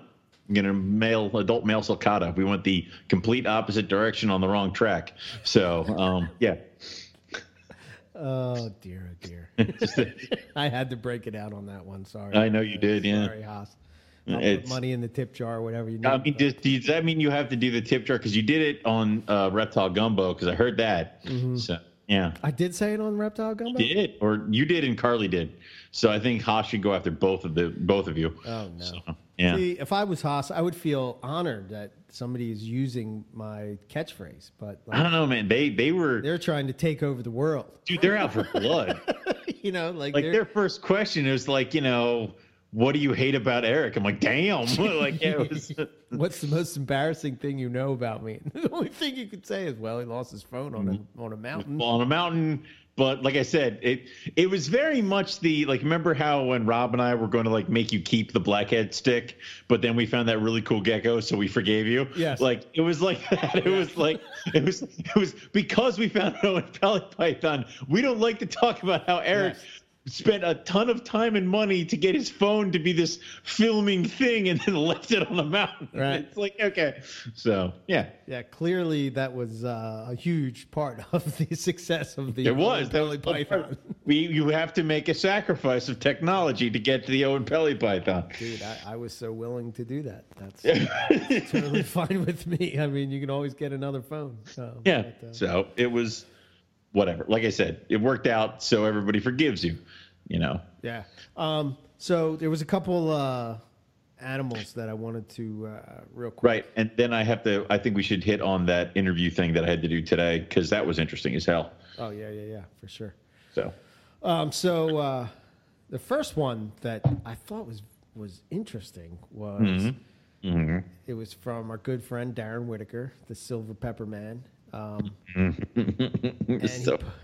he posted, that's what he's going to be known for forever. He's like, yep. But he posted up a picture, and it seems like Australia is way ahead when it comes to this. And I don't know if it's just because either people aren't interested in it, maybe we're not as concerned with the morphs because, it's interesting when you think about Australia as far as, the carpet python hobby. And it seems like they're very, into the morphs and all. And it's almost like the carpet pythons fill that ball python, like wanting to produce beautiful, beautiful. You know what I'm saying? Like it fills that niche. Right. In niche. Wait, what? Niche? Oh, Niche? no. Niche? You're killing Niche? hookers, man. What the hell? Niche? I don't care. It gives him an excuse to message me later. That's so, right. Yeah. I'm sorry. I'm so sorry. Anyway, because they don't have ball pythons there. True. So there are people there that children's are pythons, like, I mean, if we're going to talk a comparison, ball pythons to children's pythons, like, there's funky names attached to all that kind of crap and all this other stuff. So No. I don't mean as far as funky names. I just mean Yeah. as far as like putting crazy stuff together, right? So what I'm getting at is he posted up a picture of a caramel bredli head exanic, right? Ooh. Wait, no. He's like, Wait, This no. went too far. Wait. So what I'm saying is like, is it because in the States why we're so gun shy? Like some people do it. No. Yeah, man. It's actually a pretty looking snake, to be honest with you.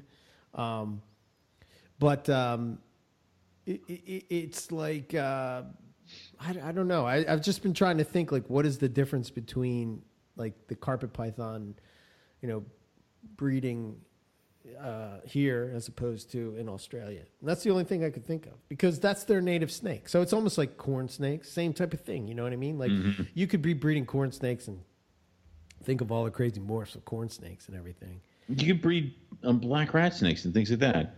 But that's my thought of why Australians are quicker to sort of put those combinations together, and why here we're in the States, I don't know. Do you get the feeling that people are like gun shy about it? I think there's a lot of people that want to do it, and I know there's a few that do it. What do you mean, like crossing things and going crazy? Yeah, like crossing a caramel to a bredli. I don't think that's been done here in the States. Right. And then to make it head exam. So my question would be, what do you think a ghost bredli cross would look like? No. No, it hurts. I don't think a lot of people do it here, because I don't think people are still trying to figure stonewash and hypos and this, that, and the other thing. I mean, like you said, we're not really producing, well, what we said earlier, we're not really producing the crazy morphs that are stacked like 6 or 7 genes on top of each other, where we're like, hey, we got to name this something because we can't keep saying it every time. Right. And we don't really do that. So we haven't really branched out and gone too crazy. Everybody's still trying to just make really cool bredli. Nobody's trying to go too far out. I mean, like, what was it, a year or so ago? Everybody was like, I'm going to do a scream jag. And then nobody did it. So, well, I think with the scream jag, it's probably like the caramel jag, where that's that specific snake.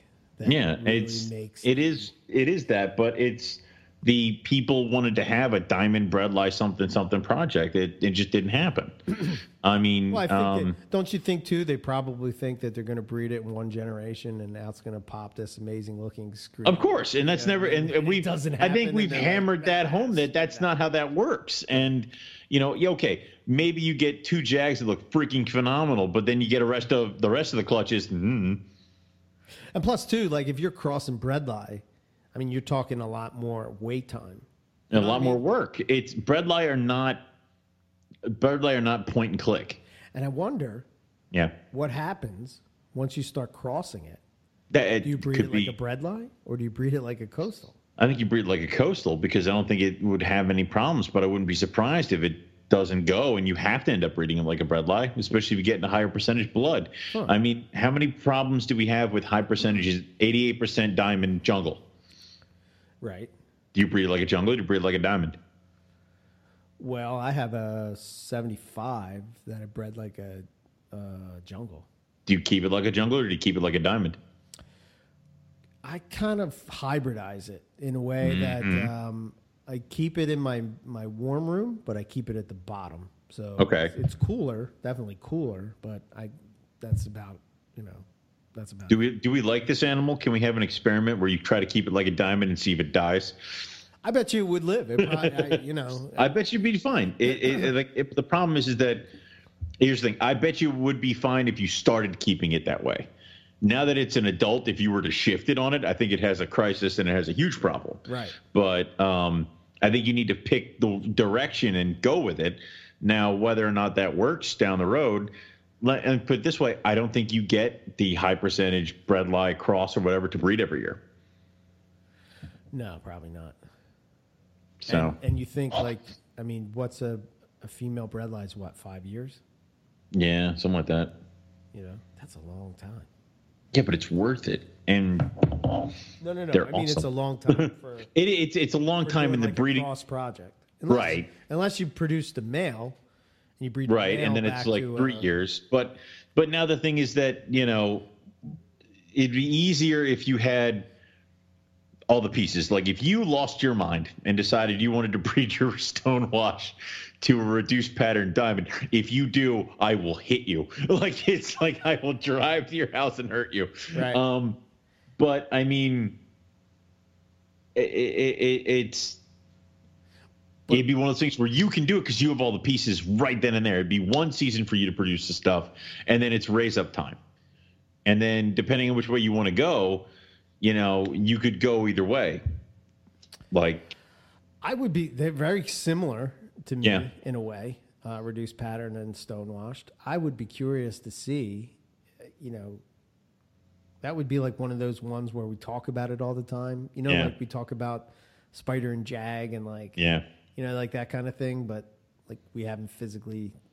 I know somebody has, right? But I've never seen offspring from it. I'm just taking people's word for it. But like, I would be curious what would happen. But am I curious enough to do it? No, probably not. Yeah, but it probably would be a wild looking carpet python. it would be.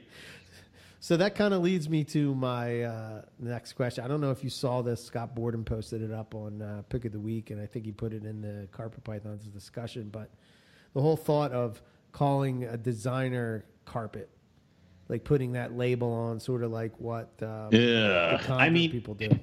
I get what he's saying, especially because it'd be a way to, and I mean, if you want to get into it, what we discussed with Bumblebee Tuna, that was the beginning of a designer carpet, but we kind of got all mixed up in the morph stuff and kind of went real sideways.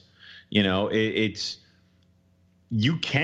room for stuff like that, and if that's your project, if you want to do diamond coastals and really mess with it and kind of go crazy, and put a name on it, why not market yourself that way? So I have no problem saying designer. The problem is that when you do that, you're going to have people that are like, I have a jungle coastal designer. Like, okay, no, you have offshoots of a jungle jack clutch that you don't know how to sell because you don't want to have to sit there and be like, they're 50-50 jungle coastal. Right. So you'd rather just slap a designer name on it and let it go, which if we're going to get into designer and going to start putting labels on that with carpets, we're going to have to just stop trying to keep track of percentage stuff or what things are. You're trying to make cool looking Morelia. That's it. Yeah, it's I liked Francis, or AKA the other buddy. No, he shall be other buddy for the rest of his life. Okay. Because he tried, we tried calling him Francis, and he kept saying, no, call me buddy. To which I said there was already a buddy. So, no. So he's other buddy. The other buddy. Okay. Yeah. Other buddy. Yep. Which first buddy, actually, they came out of hibernation. We'll get to that later. If we talk about them, will Bill get scared and will they kind of run away again? Like, I don't know. Do we have to talk quiet? Do we have to talk quietly at the GTP keeper guys so they don't run away? Yeah, it's I don't quiet. know, man. It's a beautiful day that we have. Look at them. It's like watching a baby deer. It sounds like the Saturday Night Live where they talk about the sweaty balls. No one can resist my sweaty balls. That will be at the beginning of the show. Yep. There are moments that I say them and then I go, wish I could have that one back. Damn it. So he wrote, the word designer is abused in the chondro word. Of course. Of course it is. And I think that a lot of times it's used to justify a price tag that an animal may not deserve.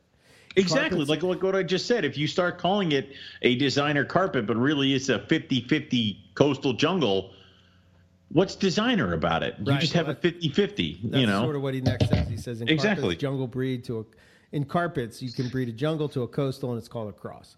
In a contract community, if you breed two undocumented animals with a little bit of blue in it, bang, designer project. So, like, if you have a lot of yellow and you breed it to a coastal, boom, designer project. So I'm with them there. I agree with that. Where do you draw the line between this is a cross and this is a designer? I think a designer has to have a clear line of what you're trying to do. Now, I don't know what the norm is in the chondro world, but I think green. He says it's green. It's a green snake. Yeah, no. I think if you want to get into designer chondros, you need an animals with pedigrees at least 3 generations or more, because the more the better. So it's not like you could just go and grab a jungle and a coastal, put them together, call it designer carpet. To me, there are 3 types of chondros: locales, crosses, and designers. Biak to biak is a locale. Biak to a roux is a cross. Chondro with a long pedigree to an animal with a long pedigree would be a designer. So maybe I would agree. That's the idea that we have as far as carpets. But I don't know. I don't necessarily. I mean, I use that own word for myself. Right. Like in my reptile scan database, right? Anything that's a cross as far as like for a morph purpose.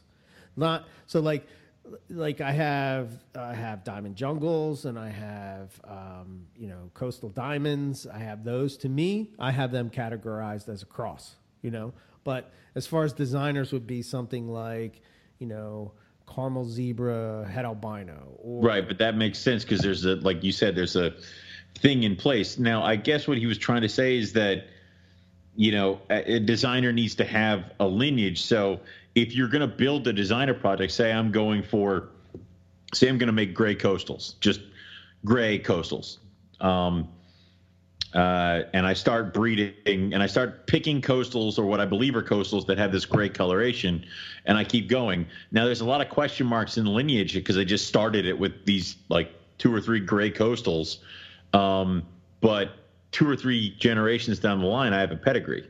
Well, now I think it's a designer, because now I have these gray animals who I know for a fact they've bred with each other and other things, can produce gray animals, and I have 3 generations back. But there are a ton of question marks beyond that. So I would say that would be something I would consider a designer. Right. So, yeah. So, yeah, that's kind of where I guess we fall in the whole designer labor for carpets. Designer labor for carpets is hard. It's like, that's what's going to be. I wouldn't even advertise it as a designer. I just call that for myself. I'm going to call everything this year designer. Everything. I guess it's better than calling it a mutt. Yeah. You know what I mean? And it's kind of like mutt is like a negative term. But that's what it is. I mean, it's true. It is. Or call it a cross, or call it a mix. But, if you don't like mutt, but, you got to understand that's what you're doing. That's what you're going for. I mean, not everything's going to come out looking spectacular. So. Yeah, agreed. And then the other update that I saw was, remember that pied diamond from Yes. That pied looking thing? Yes. Well, he put an updated picture of it. I don't know if you saw it. It was I did not send it. It was okay. He's like, no, I did not. No, I did not, and I demand to see it right now. Now, I would say, because when we do this in the past, more like we're a chimera now, chimera or whatever, then. Potato. When we have these conversations where it's like you're like, this thing's amazing, I'm like, show it to me in a year from now.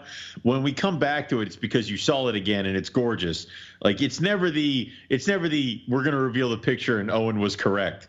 Don't get me wrong, it's beautiful. I think it's a beautiful snake.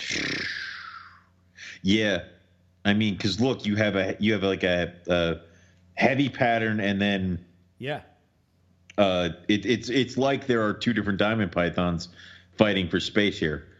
It's very but like what you don't see is like in the third picture. Look at the sides and stuff. See how the white, all yeah, white and all, you know? Yeah, but I mean, aren't the white sides kind of like that, reminiscent of a reduced pattern? Well, see, so this is where I get confused with this. So this I have the one female that I have is a sibling to this one. Yeah. And over, I don't know if it was on Pick of the Week or the Diamond page, one of the pages. Anyway, somebody else posted up a sibling because Michael's up in Canada, right? Yeah. And they call that a reduced pattern diamond. When Martin sold it to me, he called it a reduced pattern diamond. Okay. But it doesn't look like the stuff I have from Greg or what we would say is a reduced pattern diamond. Now, what was the other one? Like the neck isn't bald, right? Like on mine. But could the neck be bald? But everything's all a jumbled mess because it looks like with this heavy pattern and then this reduced pattern, it looks like there's two diamond pythons in one body here, and where you have some overlap is where all these bald white patches are, where everything was probably just so damn confused it didn't know what to do. Yeah. So will this thing throw reduced? Will this thing throw heavy? Will this thing throw something insane? Well, it's already what they consider, and I don't know, I guess it's... See, this is why sometimes I think that all these bloodlines that we say for as far as diamond pythons, they're meaningless. From the same clutch. Shut up. Shut up. Shh. And it got sent out to zoos. I know that's a diamond python no-no to say that out loud, but... You're telling me that San Diego and some other zoo line are the same ones? I mean, think about that. Think about this for 1 second. Yeah. What other species of python do you know that there's two different bloodlines that produce the same exact morph? None.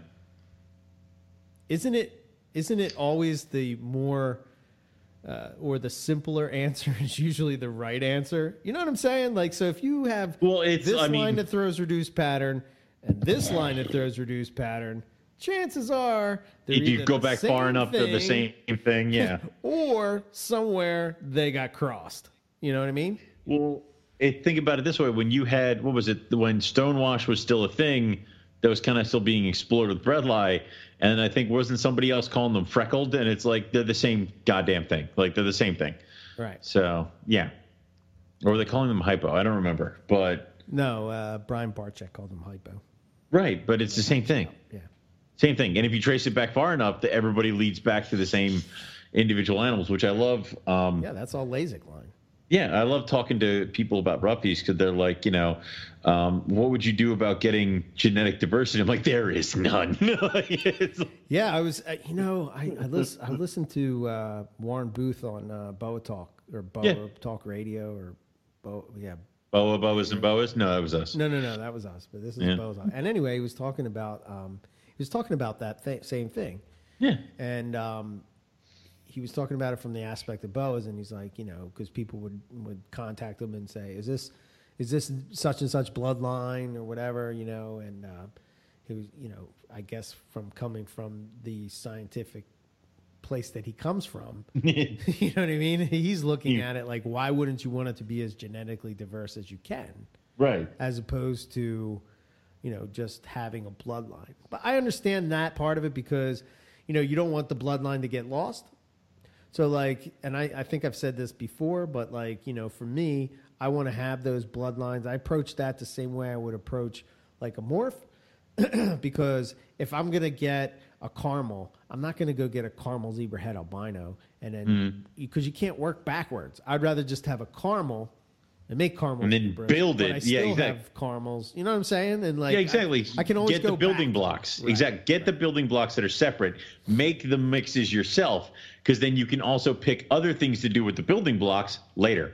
Right. Yeah. It wouldn't be like if I had, let's say I have, whatever, San Diego Zoo bloodline diamond pythons. I wouldn't continue to breed San Diego Zoo to San Diego Zoo, San Diego Zoo to San Diego Zoo, like over and over, like generation after generation after generation. You know what I mean? I would try to outcross it somewhere at some point, Right. But I don't know. I just find it weird that, there's two different reduced pattern diamonds. And then, like, I see some other guys that have what they say is like, to me, reduced pattern is what Greg produces. Yeah, but Josh produced. Didn't they also talk to him? Didn't they also call them Stardust or something like that at one point? Well, that was Jan. Yeah. He called them Stardust, and it's the same thing, though. If it looks like a duck and it quacks like a duck, it's probably a duck. It's like, So that's what I would go with. Okay. Interesting. All right. Yeah. So I guess we'll close out with your story. So I had a college professor from my school contact me about a week ago saying that one of her students, because they're doing all this online teaching crap, one of her students has to do a paper on ethics in animals. And I kind of remember that this was some project I had to do. This kid's a freshman at the same school I went to, which was Delaware Valley University in PA. And she's like, oh, he'd like to contact you on ethics of live feeder rodents. And I'm like, oh boy, like, okay, let's do this. So I had the kid, I contacted the kid, and I'm like, hey, if we're going to do this, do you mind sending me over like your example questions and stuff like that? We'll go from there. And, kind of tell me what you're looking for, and I'll try to help you out. This kid did not care. Like, he was very, he seemed, I don't know if he was nervous or some other stuff, but he seemed very interested in the animal aspect of it. And it kind of like he didn't really have any working knowledge of reptiles. Okay. And I've seen these kind of people before. They come in from the mammal's perspective, and they're like, well, why can't the snake do this? And you're like, a lot of reasons why. Like, it's right. So he sent me over the questions. So I'm going to ask you some of the questions just to see where we were. So I'm going to ask you the question and kind of tell you what I told him, and we'll go from there. So he says, what do you know about feeder mice or other live food in general? What do I know about them? Exactly. What do you know? So I told him, I'm like, well, I know that most of the farmed rodents that are mass produced for reptile feeds are the same strains of mice that are used in laboratory settings because they breed well, and that they're, there's not really too many problems, and you can easily kind of see there's a ton of papers and research and methods of breeding them. Plus they do very well with the laboratory designed diets. So a lot of the mice you see in laboratory settings are the same mice you see being bred for food consumption for reptiles. There are some varied differences, but that's pretty much it. What do you know about live food, Eric? What do I know about live food? Well, I guess I would say that I try to buy live food that's fed, healthy diets, because ultimately that's going to, it goes into the snake. Healthy snakes. Exactly. That's about it. So now it's like, it's just one of those things where I know you probably have had numerous family members like, hey, I got a rodent problem. Can I borrow one of your snakes? Yuck, yuck, yuck, yuck, yuck. Yes. And it's like, listen, dude, I'm not going to let my snake eat your dirty kitchen mouse. Like, right. Okay, no. Yes, 100%. So the next question, which I found really interesting, is he said, like, are feeder mice necessary for snakes or other predators to survive? Can food be already killed for them? Do they get enough nutrients? Now, this pegs me, because when I was getting into reptiles, there was always a rumor that the live food was more nutritious than the frozen thawed. Yeah, somehow they lost something.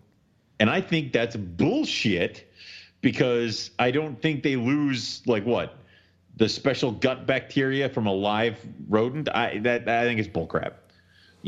It's... I would tend to agree. It's calories in, calories out. Now, where I told him, and what kind of shocked him, is I'm like, well, of course alternative sources can be used. You can feed eggs, fish, chicks, rats, mice. I'm like, you can feed all these things. Right. Now, whether the snake will eat these things is where you're at the mercy of the snake. And I'm like, I told them, I said, live feeders should be the necessary evil, the be all to end all. I've exhausted everything else, and now I need to feed live in order to get this animal to eat something. Right. And I'm like, and that's just the way it goes. I'm like, too many people, I believe, have it ingrained into their heads that their snakes need to eat frozen, thawed white mice, and that is not freaking true. Like, it's right. They can eat other things, so it's hard to get over that stuff. But you know, out of all your snakes, do you have any that are stuck on live? No. Okay, lucky bastard. Out of my 120 snakes, I have 5 that eat live. Okay. It's the 4 hognose, the blondes and the speckles, and the white lip. Okay. That's it. So I don't have anything that eats live. Yeah, I just think it's you know, and of course then after that he followed up with is there anything artificial that we could just make up to allow the snake to eat that? And I'm like, listen, well, they'll ground up a rabbit and put it into a sausage for a snake. Now again, will the snake eat it? We don't know. It's like, right. And I told them a lot of times you have these problems with animals that are fresh from the wild or are not been readily produced in captivity, where you do have to break it down and try to get them to something that they will recognize as prey. That's what you're trying to do here. Is you're trying to get the animal to realize that that thing in front of their face is food. And sometimes they don't get that. So it's hard. You know,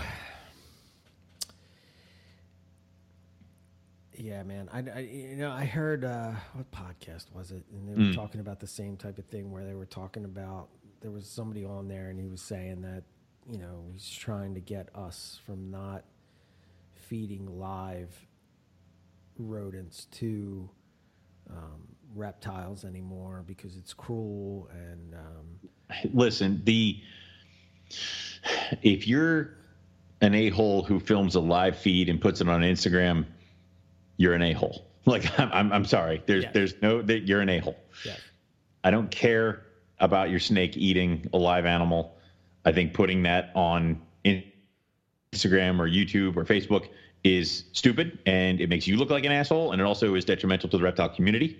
I don't post any feeding pictures or bite pictures because they don't need to see that. You know, I think if I post a feed picture, it's something like my Crebo ate a drumstick like a chicken.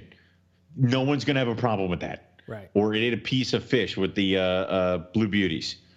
It's not going to be a live feed. Right.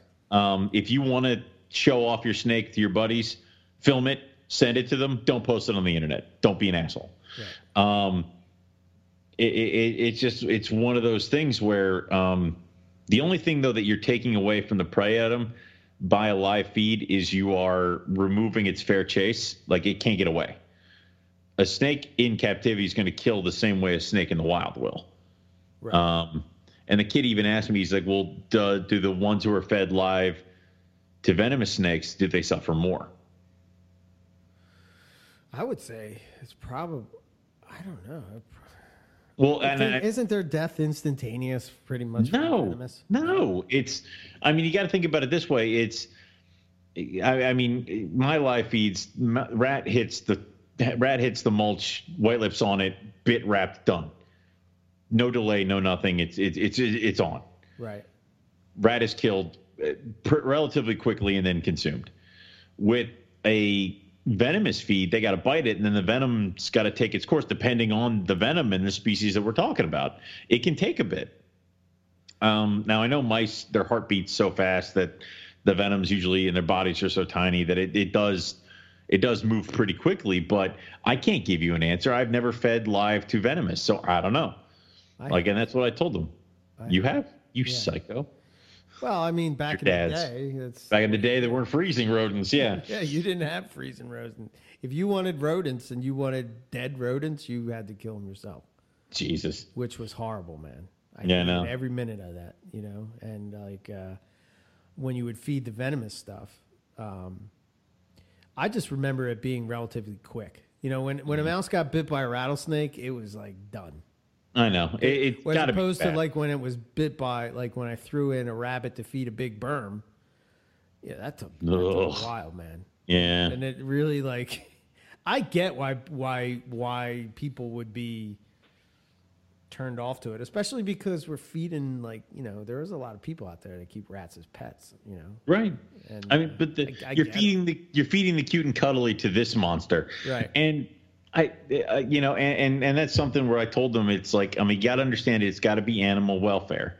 You have to try to, the main thing of most of these frozen rodents, they're euthanized by CO2 and followed up with exsanguination in some cases because they want to have the double forms of euthanasia. And these are both approved forms of euthanasia by USDA and other entities to be for rodents in laboratory settings and other settings because it is quick and it is painless or relatively painless. And that's what you want to do it. Right. So if the snake can kill the food relatively quickly, I don't see that much of a problem with it. Don't be one of those a-holes that leaves the mouse in the snake cage for hours. Like if the snake's not going to eat it, pull the mouse. Put it. I went and bought a $30 mouse cage with like a wheel in it and and a water bottle. Because when the snakes don't eat it, I just put it back in there. It's got food, water, and entertainment, whatever. And then we'll give it a couple days and we'll throw it back in there. It has to be quick. Otherwise, it is not fair. Right. And that's kind of what I told him when it came to that stuff. He also wanted to know how the conditions where the feeder mice were raised in. And, again, it all goes back to where are you getting your food from? Are you getting them from the guy who's breeding mice in boxes in his basement and they're all different colored because he went to the local pet store and just bought a bunch of fancy mice and are breeding them? Or are you getting them from somebody like Cold Blooded Cafe where we've seen videos of their setups and it's all uniform racks that are to the measurements of laboratory specifications for certain animals, the number of certain animals per cage and stuff like that. And they're all fed the scientific diets and things like that. Like it all depends on where you go get it. And you should do your due diligence if you're going to feed any rodents to your snakes. Right. And it's just one of those things where he then asked, do feeder mice die quicker or experience less pain than natural mice being eaten? And that's when I kind of told him, it's like, these aren't tigers. They don't need to learn from their mother how to hunt. Snakes know how to do it, or should. Right. Yeah, I have a couple dumb babies right out of the egg. They should know how to do it. And I told him that it is dangerous for a snake to eat live. And he's like, how dangerous is it? And I pretty much told him that the second the mouse has teeth, it can inflict damage. Sure, yeah. I've had that situation happen, again, younger years. I've had that happen many times where ball pythons notoriously are ones that, you have to feed them live. They don't take frozen thawed, which, my experience, I've seen both sides of that. Yeah. But, sorry. I think, I don't know. I think I would probably, I don't know. I think the reason I keep thinking about the episode they had on, the herpetoculture, not the herpetoculture, shit. What the hell? I'm going to have to edit this part. Yep, you are. But the one with the animal, when they're bit and wrapped, and even if they get away, the damage is done to their internal organs and they're going to die. Correct. That's what I told them. Yeah. What it does to their body is just it's devastating. Devastating to them. Yeah, I was right. Herpetological highlights. I thought I was right, but there's so many herpetoculture podcast now. It confuses me. I know. Anyway, but yeah, I don't know, man. That's. So what was this guy trying to? He was trying to see if it was ethically sound to keep or to feed live rodents to reptiles. And I kind of blew him away with a couple of these answers and stuff like that because I don't think he was expecting it. Right. Especially because he goes, do you know of any other animals that eat prey like this? I'm like, most reptiles will eat whole frozen thawed prey at them. So I'm like, people will feed whole rats to monitor lizards and crocodiles. And he goes, why? I'm like, because we don't want to sink a whole water buffalo into the crocodile cage at a zoo. Like, we prefer them not to sit there and have to rip chunks off of it because they can't chew. So we give them something that they can eat in 1 or 2 gulps, and that's usually a proportionally sized rodent. I'm like, also a lot of falconry birds and things like that. And I'm like, they will eat these kind of things. They'll pick them apart, but usually give them a whole frozen thawed rodent. I'm like, now you also need to understand is that those people who practice falconry do take their birds hunting. So the bird will go out and kill prey, and it might not eat that because usually you have to bring it back to its trainer, but it'll kill squirrels and mice and other things like that. Like that happens. Like, right. The reptiles are not the only things here. And I explained to him the whole reptile links thing. He goes, well, why can't we do that? I'm like, because some snakes will eat it, some won't. I'm like, plus you also need to understand is the reptile link is made up of ground up rodent and other things like that. Like the animals they still die. Like it's like, how would you like your mouse? Live, frozen thawed, or in a sausage? Like either way, a mouse is dying here. Like and that's the problem with predators, and that's the problem I think a lot of people can't get over that hump. There is that there is no alternative. These are not. This isn't a dog. You can't give it kibble. It's so funny how our reaction to nature is different than normal people's reaction to nature. Right? I don't even think this is normal. I think this is like some dude. Like I went to college with half these people. They assume that. Well, have you tried hard enough? Huh?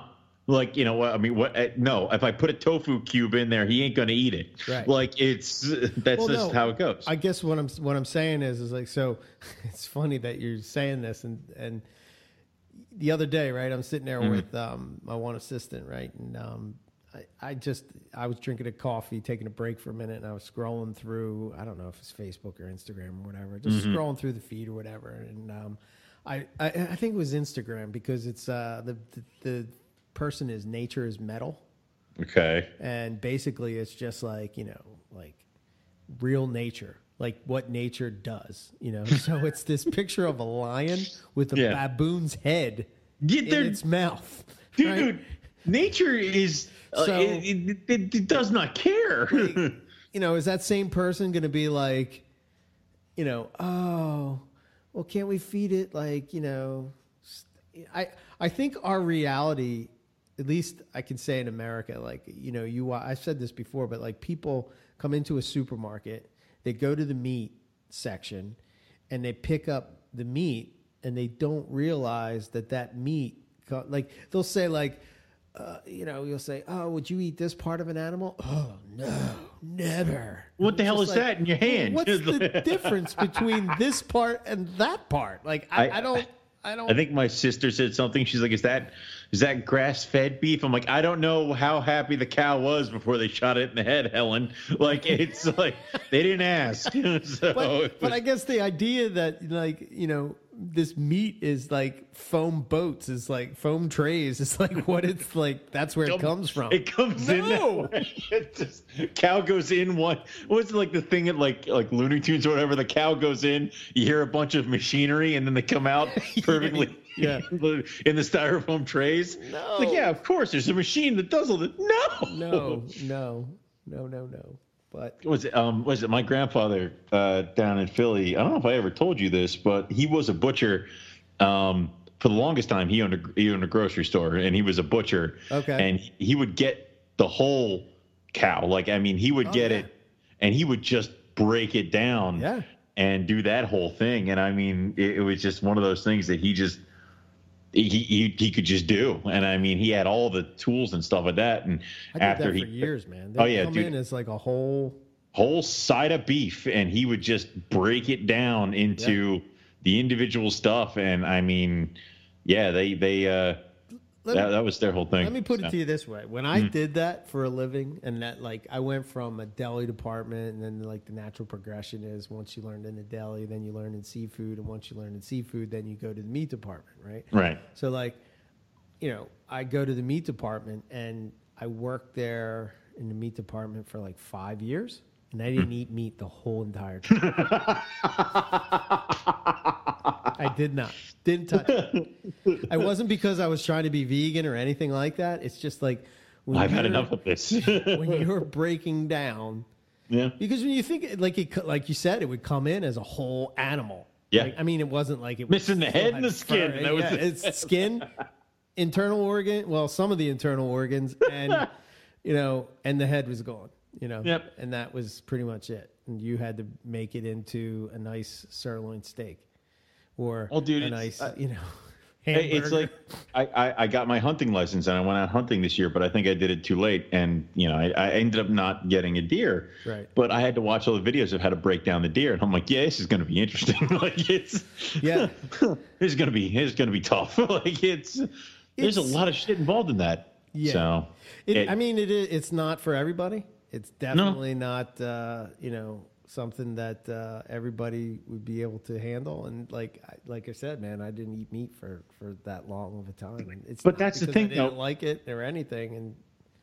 But this is the thing, though. It's like, unfortunately, in the predator-prey relationship, it's how it works. Prey will get the short end of the stick.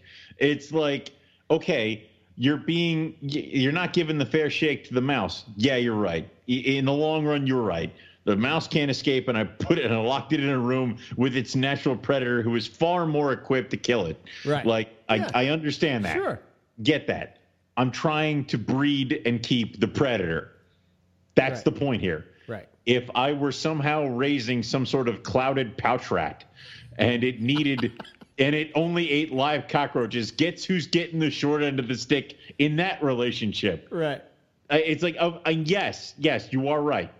But there's nothing I can do about this. They're predators. They are carnivore. They are meat eaters. Right.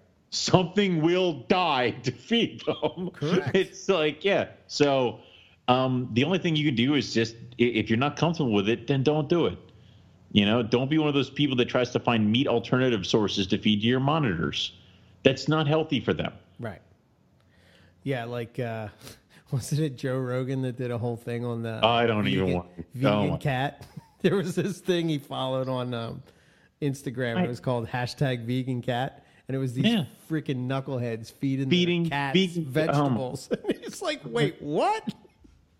It's you got to understand what the animal needs and shit. They're all like, of course, so unhealthy. Just because our bodies, we are omnivorous, we can do both. Right. Works out. Dogs are even technically omnivorous, judging by their tooth structure and shit like that. Right. But cats are carnivore. Carnivore. 100%, right? 100%. Yeah. I mean, because of the way their teeth work and all this, they are carnivore. Yeah. You need to give them what they need to survive. And if you are uncomfortable with that, don't keep the animal. Don't try to conform the animal into what you physically believe. If you want to go be vegan, knock your fucking self off. Fine. Don't torture the animal because you're not comfortable with feeding it food. It's nuts. It's like you don't see the zoo going like, we're not really comfortable with feeding horse loin to like the lions, so they're going to go on all bean sprouts. Right. Yeah. Yeah, that's just. God. Oh wow. So that sounds like did they talk anymore about anything else? I don't think he was expecting the answers I was going to give him, and part of me thinks that he was kind of trying to look for either some sort of gotcha moment or some sort of debate, and it was just like, I'm like, no, you're right. Feeding live sucks. Like, I wish I didn't have to, but I don't see any problem with it because I think that we do it in a way that the animal does not suffer or suffers the whole point is to cut the suffering down as much as you can. Mm-hmm. Because yes, the animal is going to die. So you have to make sure that it's quick, that it's relatively painless, that, all of the stuff. That's the whole animal welfare part of it. And I think I've tried the best I can while still killing the animal and feeding it to my snake. Yeah. To do that. So I have no problems with this. Right. And he's like, well, what are the alternative food sources? And I don't think he was expecting me to go, well, eggs, quail, chicken, fish. Like, I mean, he's like, you can feed all those to a snake? Yes. Well, why don't you? Well, some snakes won't eat it. Like some snakes will just stare at it and go, huh? Like I think snakes are the only animal that they will choose death on a regular basis as opposed to eating what is presented to them. Right. So, I don't know. Oh my God. we'll see how it goes. I know his professor. So what's it going to be, a podcast, or what is it? No, it was a research paper. It was an ethics research paper. So it was an assignment done by the professor, and the guy. It's one of those like choose a topic in animal ethics, and then interview somebody. And I think this guy picked this, and then he interviewed my former professor at college. And she's like, well, I'm not the one you really want to be talking to. I have a former student who probably can help you out. And he was kind of shocked when she said that, because he didn't really ask any of my background before we started the interview. He didn't really ask what the hell I was going or how many animals I had or anything like that. Right. I had to give him all that information through the interview. Right. And also, like, the questions were like 5. And I'm like, really, dude? Like, you're kind of phoning this in. I know you are, because I was in your shoes at one point. And also, I know what Dr. S is looking for. So it's like, yeah. Right. I don't know. If it helped the kid, I think I sincerely hope it did. If he kind of seemed like maybe he was one of those, you shouldn't feed a cute, cuddly mouse to an evil reptile no matter what, then I hope maybe I changed his mind to understanding that there's 2 animals involved here. And yeah, unfortunately, prey gets the short end of the stick. But I don't know. Right. I really don't know. I'm pretty sure the kid's just going to hand in the paper and hope to get a C. So good time. Yeah. All right. You got anything else you want to handle? I got nothing. Okay. Except anybody who wants to come over to my house this summer and help me build a tortoise habitat, it would be greatly appreciated. I don't even know where to freaking start. So freaking Mort. Well, there we go. Okay, so Owen's up for this summer, provided that restrictions are gone and everything, and we'll be down for some tortoise. Yeah, and anybody who helps me build the tortoise habitat, I'll let you look at the baby rough scales. Fair enough. With your own eyes. Oh, wow. Okay. Yeah, in person. Wow. Don't touch them. I didn't say you could touch them. Get out. There's like a 6-foot barrier between you and them. The plexiglass, like I go into a special room where they are. Yeah. It's like watching somebody milk a snake. Yeah. You have to stay over there. I could probably borrow a shark suit if you're worried about people contaminating the rough scales. I think that's how we should have Carpet Fest this year, is everyone has to come in a shark suit. In some kind of animal. Some sort of animal suit that is self-contained. Yeah. Right. Yep. Fair enough. It's the only way to be safe. Okay. All right. I guess so. Like we said, this episode was supposed to be Travis from Living Legless. We will re-record with him. However, next week you will get to hear Travis.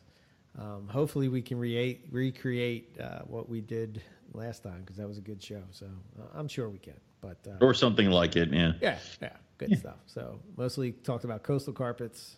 Yeah. Yep. So it's cool. All right, so that's what's going on for us. Info at Morelia Python Radio is our email, and MoreliaPythonRadio.net. If you want to hear Owen and myself on other podcasts, check out the Reptile Gumbo podcast. That was pretty funny. That was good. The crazy sounding audio, but I don't know. Shit happens. What are you going to do? Dude, for however many years we had psycho audio for shit, I mean, it happens.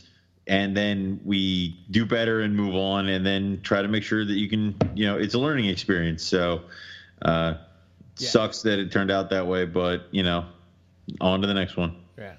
So yeah. We might have to play that game. Is it a ball python morph at this next holiday show? Like that was pretty fun, actually. I mean, that was really fun. And I can imagine like retics. Oh, dear God. Do you imagine me getting frustrated and angry like now, sober? I mean, oh, dear God. Oh, man. Yeah. Get you some Pap brownies. You'll be good to go, man. I mean, yeah. I mean, I think I've learned my lesson of drinking the Jack Daniels during the holiday show. But who knows? By December, I might have forgotten. So. Oh, yeah. It was a good time. No, it wasn't. For some of us, it was. Some of us, it was great, yeah. And then you can follow us on Facebook and Instagram as far as Morelia Python Radio. And then for myself, and you can listen to the show on iTunes, Spotify, whatever podcast app you use. Please subscribe. We do it every week. A lot of new people coming in that I've seen. Owen, it's kind of weird. It's weird. I send you these updates now that I don't want to hear about. I don't want to talk about those. You should, for you new people, you should go to the store that we totally ignore and don't update, go buy some merch. We had a store. We need to get it. We need to get on that. Like somebody was like, "When are you going to put up that Bullen shirt?" Shit. Like it was. Yeah. I mean, we suck so bad. If you're listening and you're an artist and you want to help us out with the designs of the T-shirts, drop us a line at info@MoreliaPythonRadio.com.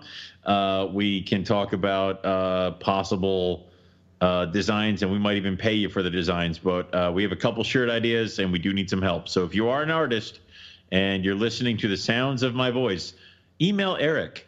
So, yeah. Right. There you go. Yeah. And then for myself, EB Morelia, you can follow me all over social medias. And, that's on the social medias. Social medias, yeah. Instagram, Facebook, YouTube. Damn kids with your social medias. Wow, I really showed my age there, didn't I? Huh? All right. For me, you can go to rogue-reptiles.com. You also look up Rogue Reptiles on Facebook.com and on Instagram at rogue_reptiles.com. As far as shows, there are none ever again, so that's not anything we need to talk about. Next. But we are still shipping out animals right now, but that can change. I know the restrictions for FedEx were kind of wonky there for a little bit, so it's kind of week to week. So if you are interested in any animals, please drop me a line on any of those things that I mentioned, the website, Facebook page, or Instagram, and we'll see what we can do for you. But that's all we have for you guys this week, so we'll say thank you all for listening, and we'll catch everybody back here next week for some more Morelia Python Radio. Good night.